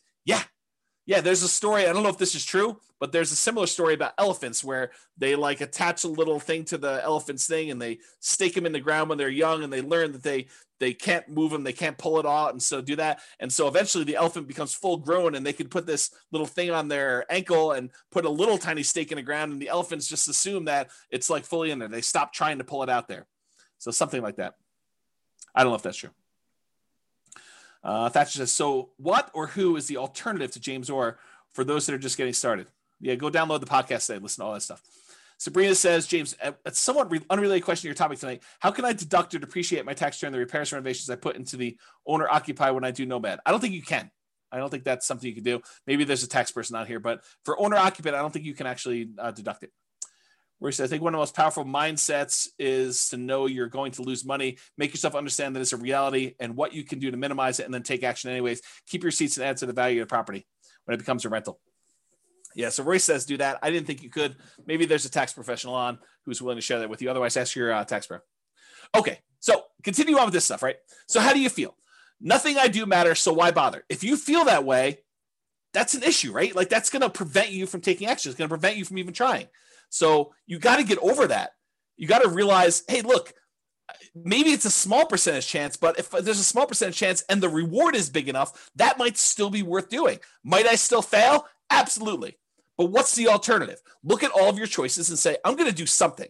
It may not be a 100% guaranteed result, but I'm going to take action in the one that is most likely to be successful for me. And maybe you choose to do a higher probability with a lower reward because you believe, maybe incorrectly, maybe correctly, it depends on you, but maybe you believe that that is better for you to have a higher probability of getting a little bit at least than to go for it and to do a lower probability of success, but a much bigger outcome. And you get to decide whatever that looks like for you. If you feel, hey, look, I tried that already, it didn't work. Yes, we all fail at things. I mean, if you listen to the class, I don't remember when I did it. It was earlier this year. I talked about like the 20 stupidest things I ever did or what I wish I knew before I invested in, like before I started investing in real estate. And I was pretty open about like, I've had some significant setbacks and failure. Okay. So I fail. I mean, I make bad investments. I don't always make money on stuff. Sometimes I do things and they don't work. Ask Jason. He'll tell you I do a lot of things that don't work, but I still get up there and do that. And I think the thing is you need to do that too. And you need to be willing to take risks. And, Royce just basically said, I'm going to lose money. Be prepared for that. Rising interest rates are killing all the deals. If ever there was a reason to buy now, it's interest rates are at all-time lows. Right. So you're going to complain to me a year, well, maybe not to me, I may not be around, but a year, 2, 3, 4, 5 years from now, you're going to say, I should have bought all those houses when interest rates were at 3%, because now they're at 4, 5, 6, 7, 8, 9, 10, whatever they're at. Right. So you think that all these deals, or you think to yourself, I shouldn't even buy the first property because interest rates are going to go up and this is unsustainable. If interest rates go up to 5, 6, 7, 8, 9%, I put it in the calculator. This is not going to work. I shouldn't even buy one property. I shouldn't even do it. Bad. That's bad decision making. Right. You do one based on what it is today. You can evaluate then whether it makes sense to do the next one. And I think in a lot of cases, it's still going to make sense because even if you get in a bad interest rate, if interest rates happen to go back down, then you could lower your interest rate, do a refinance and improve the deal. Otherwise, you just hold on to it. You got that low and it's not getting any worse than that. Okay. Home prices are too high to make my plan work. I think that's largely what spurred on this class is these home prices have gone up like crazy in that particular market. So if you're looking at it and you're saying, hey, look, these deals are ugly compared to what they were. Yes, they were. They are ugly. Cash flow is not pretty right now. It is not good. I mean, you can move to a different market. Maybe you could find better cash flow in another market. Maybe you can do something else. I mean, who knows? But what's the alternative? And is the overall return you're getting still worth doing? I don't know. I thought those returns still looked pretty decent to me, but maybe it's different for you, right? Rents aren't high enough to make my numbers work. Yup. This is like what we've been talking about. But go ahead and ask the people on the call or your friends who are like successful real estate investors, how do your properties that you bought 5 years ago or 10 years ago, how are the rents on those compared to what you paid for them? They look amazing. The rents on a property you bought 5 years ago, that's like phenomenal numbers. I mean, you basically have the purchase price from back then and the numbers today for rents. That's crazy good, right? But right now you're like making a decision. You're like, this is ugly. Yes, I totally agree. But I think you have to be like the dog and be willing to jump and see, is the other side electrified? And there's a chance, or maybe I push on the wall, or maybe I bark and they'll let me out. I mean, who knows, right? You got to try something. And if that doesn't work, you got to try again. There's like the famous thing. I think Tony Robbins sort of made this famous, but that's where I heard it from. It's like, how long would you give your average baby to learn how to walk? Well, I'm going to let them try 3 times. If they can't get it after 3 times, then we're done. They're not going to try anymore. We're just going to let them remain seated in a wheelchair for the rest of their life. They're not going to walk. No. You always let them get back up and keep trying. If something doesn't work, if they fall down, if they hit something, they knock their head, they start crying, you let them do it again. You're going to make mistakes. Things are going to happen that were unexpected. You're going to have property values go up 28% in a year that you already own. Great. You're also going to have property values go down. You're going to have rents go down. You're going to have tenants that destroy your properties. These things happen. It's inevitable. I talk about this kind of like idea of your shoelace comes untied. It's not a big deal. You don't stress out over it. You bend over, you tie your shoelace, you stand back up, you continue walking. If it comes untied again, you do it again. If your tenant doesn't pay rent, that's fine. You go call the attorney, you do an eviction, you get them out of the property, you do whatever repairs you need to do the turn, you put a new tenant in there. It's like tying your shoelace. It's got to be that second nature. Okay? Sure, it worked for him or her when they got started.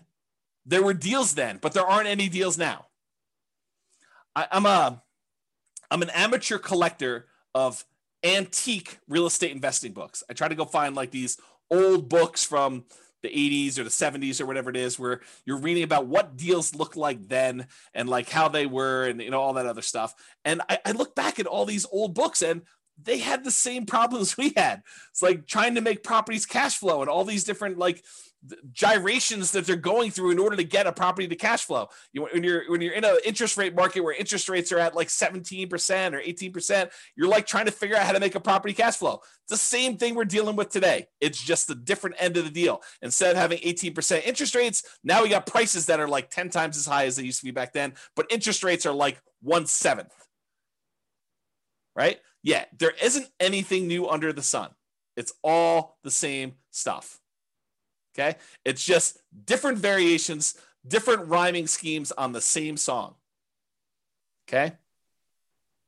So you can't like look back and compare yourself to, oh, I wish I was James's client when they bought into this neighborhood and they did it. They didn't know they were getting that deal when they signed up for this. They thought maybe I'll do 3% a year. Maybe the property values would go down. I mean, back then the market looked frothy 5 years ago. Like we thought we might be at a peak. We thought, hey, look, I don't know if this is sustainable. Market's been going up for a while. This was not like the beginning of an uptrend. This was like in the middle of a hot market. And they started buying. They're like, oh, I don't know. Maybe it'll continue to go up. Maybe it'll go down a little bit. We really don't know. They had risk. I mean, if anyone's willing to share, because I know there are some clients that were in those neighborhoods at that time, or even other neighborhoods, like, were you a little bit fearful then? Like, did you have, I don't know what was going on in the market. Maybe the market will go down. Was it risky for you? I think it was. Like, did you have these same fears where, yeah, I mean, I wish I had started 5 years ago when these numbers were better. I think even then, 5 years ago from today, people were thinking that. That's what my experience has been. The market is moving too fast for me to make this work. Yeah, I totally. This happens all the time. Market's moving fast all the time, Yeah. See, yeah, even Eddie's like, I had to bid over asking on both properties, so was scared to hell. Totally, right? It was like fearful. Like we didn't know what was going on there. Jason's, I thought it was insane what I paid for a Michigan in severance in 2019. But now, yeah, Jason's like, it looks really cheap. It's like, I should have bought 10 of those things. We don't know. And at the time, everyone was in fear. Yeah. Yeah. Other people are like, amen, Jason. Always risk. Not worth doing if it's a slam dunk. Yeah. Prices or rents are going to fall. I mean, how many people think that the market's it's too bubbly? I mean, I'm going to step on my own toes for the class coming up, but are we in a market bubble? Is the market going to crash? I don't know. No one knows. So could prices come down? Could rents come down? Sure. But if you're buying today and then prices go down, you get to buy at a discount the next one. If rents go down, great. You get to buy at a discount the next one. You're kind of like buying down into the thing, and then eventually things turn around. Yep. I can't save down payments fast enough. Yeah, I hear you. It's always hard to save down payments. I definitely struggle with that. I struggle with that today. Right? I mean, I don't have infinite money. And I like having really big reserves. So I still have problems with that. And so do a lot of other people. You know, my wealthiest clients I have all have challenges with that. It is not a poor person challenge. So get over it, because it's not unique to you. Got to do stuff about it. All my wealthiest clients, they do stuff about it. They're actively trying to figure out ways to increase the money that they have to invest. It's an ongoing problem. I can't find deals. Yep, welcome to the club. This has always been the case. You know, the only exception I will have is like 2008, 2009, there was a surplus of deals. But no one had confidence. Very few people had confidence to invest during what seemed like the end of the world. The worst real estate market of our lifetime. You know, a massive global real estate depression. There were a lot of deals back then. You know, it was like, what's the best deal? You know, you were like, it was sifting and sorting instead of trying to find what's the least bad deal or what's the least negative cash flow deal, at least in our market right now. I mean, maybe you're in a different market, but what's the least negative cash flow deal I could do right now? Before then it was like, well, there's 14 ones to choose from. Which one should I pick? Yeah. Okay. All right. So that's all I got. I think you got to take action. You got to do something. And you know, you got to realize, you got to recognize and name in yourself, am I displaying symptoms of learned helplessness? Am I not taking action and doing something? And it doesn't have to be Nomad, doesn't have to be 20% down rentals. Do whatever makes sense for you. I don't care. I mean, I'm basically done. I got one foot out the door, right? So that's what I will say to you. Do something, figure out what makes sense for you, and try something. Take action. You know, have agency over yourself and your decisions and your actions, and make movements towards something. And even if you're wrong, you can correct. It's easier to correct when you're in motion than to correct when you're sitting in fear and not doing anything. That is all I have. And so goes the third to last class, or the three final classes. We're down to two. Amazing class, very good class. I'm glad you guys like it. Mindset is critical. Well done to keep the movement going. Viva Nomad. Well done. Excellent class. I appreciate it, guys. So I hope you all enjoyed that. Any final questions? You are very, very welcome. Very, very welcome. Great class. Good philosophy. Always insightful. Thanks, James. Amazing. I'll look at all those exclamation points. Thank you very much. Thanks for the class. Love the format info. You are all very welcome. So that is all I have, unless there's no party. No party. I just decided to cancel it. It's like, this is like what I imagine. I didn't quite have the normal senior year. I graduated high school a little early, but this is what I imagine senior year to be like when you're accepted to college. All your grades are in. You've got that like sort of like last week where there's nothing really going on. The teachers have you like wiping down the cabinets in the science classroom and cleaning out the lab desks. And, you know, it's like all that stuff. I feel like that's sort of this last week. Like it's sort of like you're ready to go. And the weather is not helping. It's like triggering all those nostalgic sort of summer break sort of thing. So I think, I'm sure, sort of, no ice cream. I might have ice cream tonight. I got ice cream downstairs, but probably not. So I want to sign your yearbook. Oh, that's pretty funny. I don't think I bought any yearbooks. I probably signed some other people's yearbooks. It'd be interesting to see what I wrote to some of these people in their yearbooks. I don't remember any of that, but yeah. We'll have to see. Oh, you guys are all begging for the final class. I don't know. We'll have to see. We'll have to see how it goes. Right now, there's no class. I decided to cancel it in a fit of just, yeah, I'm done. But we'll see. Love to see me and celebrate. Oh, man. You do know that I'm an introvert, right? Like, I struggle with that. Like, I don't know, getting out in public and stuff like that. Is this the end of your website, Real Estate Financial Planner? Probably not, Donna. There's a probably better than better than 50% chance that I spin off Real Estate Financial Planner, the software, as a paid business. Because my guess, I don't know this for sure. There's a 10% chance I'm like, done. Everything's done. Close everything down. Never do anything else again. But my guess is that, especially since I've been doing this stuff for so long, and I tend to think about work. I tend to think about business. I tend to read a lot of business books. Like, all of my like fun stuff seems to be business related. The chance of me going from 100 miles an hour to zero seems unlikely. It's possible it could. I don't know. I'll know a lot more after taking 3 months off. But my guess is that I probably will spin off the Real Estate Financial Planner business as like a separate little entity. It's my guess. We'll see. We could do it at our house. Oh, Bob and Barbie just volunteered their house. Oh, that's pretty interesting. That might be. Painting landscapes. I did do a painting. Steve, I did like a Bob Ross class. I have a little thing. I'll have to show it to you guys sometime. It's like a snowscape. You are welcome, Carlos. Thank you a lot, James. Thank you a million for all your help and support. I've been learning a lot from you. You're very welcome. Very welcome. Brittany says, just download all podcasts. Wish I found this a long time ago. Yep. Good stuff, right? Ray says, we'll call it Beers with Barbie. I'm in. Oh, that's pretty awesome. Nick, just stay on a teacher schedule. Take your summer off. There's a possibility. There's definitely a possibility. The challenge, Nick, is this, right? Like, the monetization for teaching the classes is actually brokerage. And it's hard to be like part-time brokerage. It's tricky. Because if you need something and you're like, oh, but I'm buying in January this year. And I'm like, oh, I'm taking January off this year. That's hard for you. It's tricky to do that. So I don't know. It goes, you take the tech startup journey. Jason, I don't want to give up ownership. I don't know. Maybe I'm too stingy. You and I will have to talk about this on the cruise. Yep. Thank you. We're all better for having you. You're a great effort. I appreciate that. Book recommendations. You can read the book I wrote for my son. It's that'll probably come down soon. You should go download that. I'll type in the address. And then also probably The Millionaire Real Estate Investor is probably another good book. But here's the book I wrote for my son. You can go download this for free. That's probably a good starter book. I would probably do 2 of those. Barcy, I can't tell you how much we've learned from you. I appreciate that. That's very nice. Very kind. All right. Well, because I'm getting mushy with all the love fest, I think I might go. 3K Nomad book is worth reading. Yeah, the 3K Nomad book is probably worth reading if you're planning on doing lease options or you want to get a better nuanced understanding of Nomad stuff. That's probably worth doing too. I don't know if that's available on the podcast or on the website. There is a 2-hour version of it taught.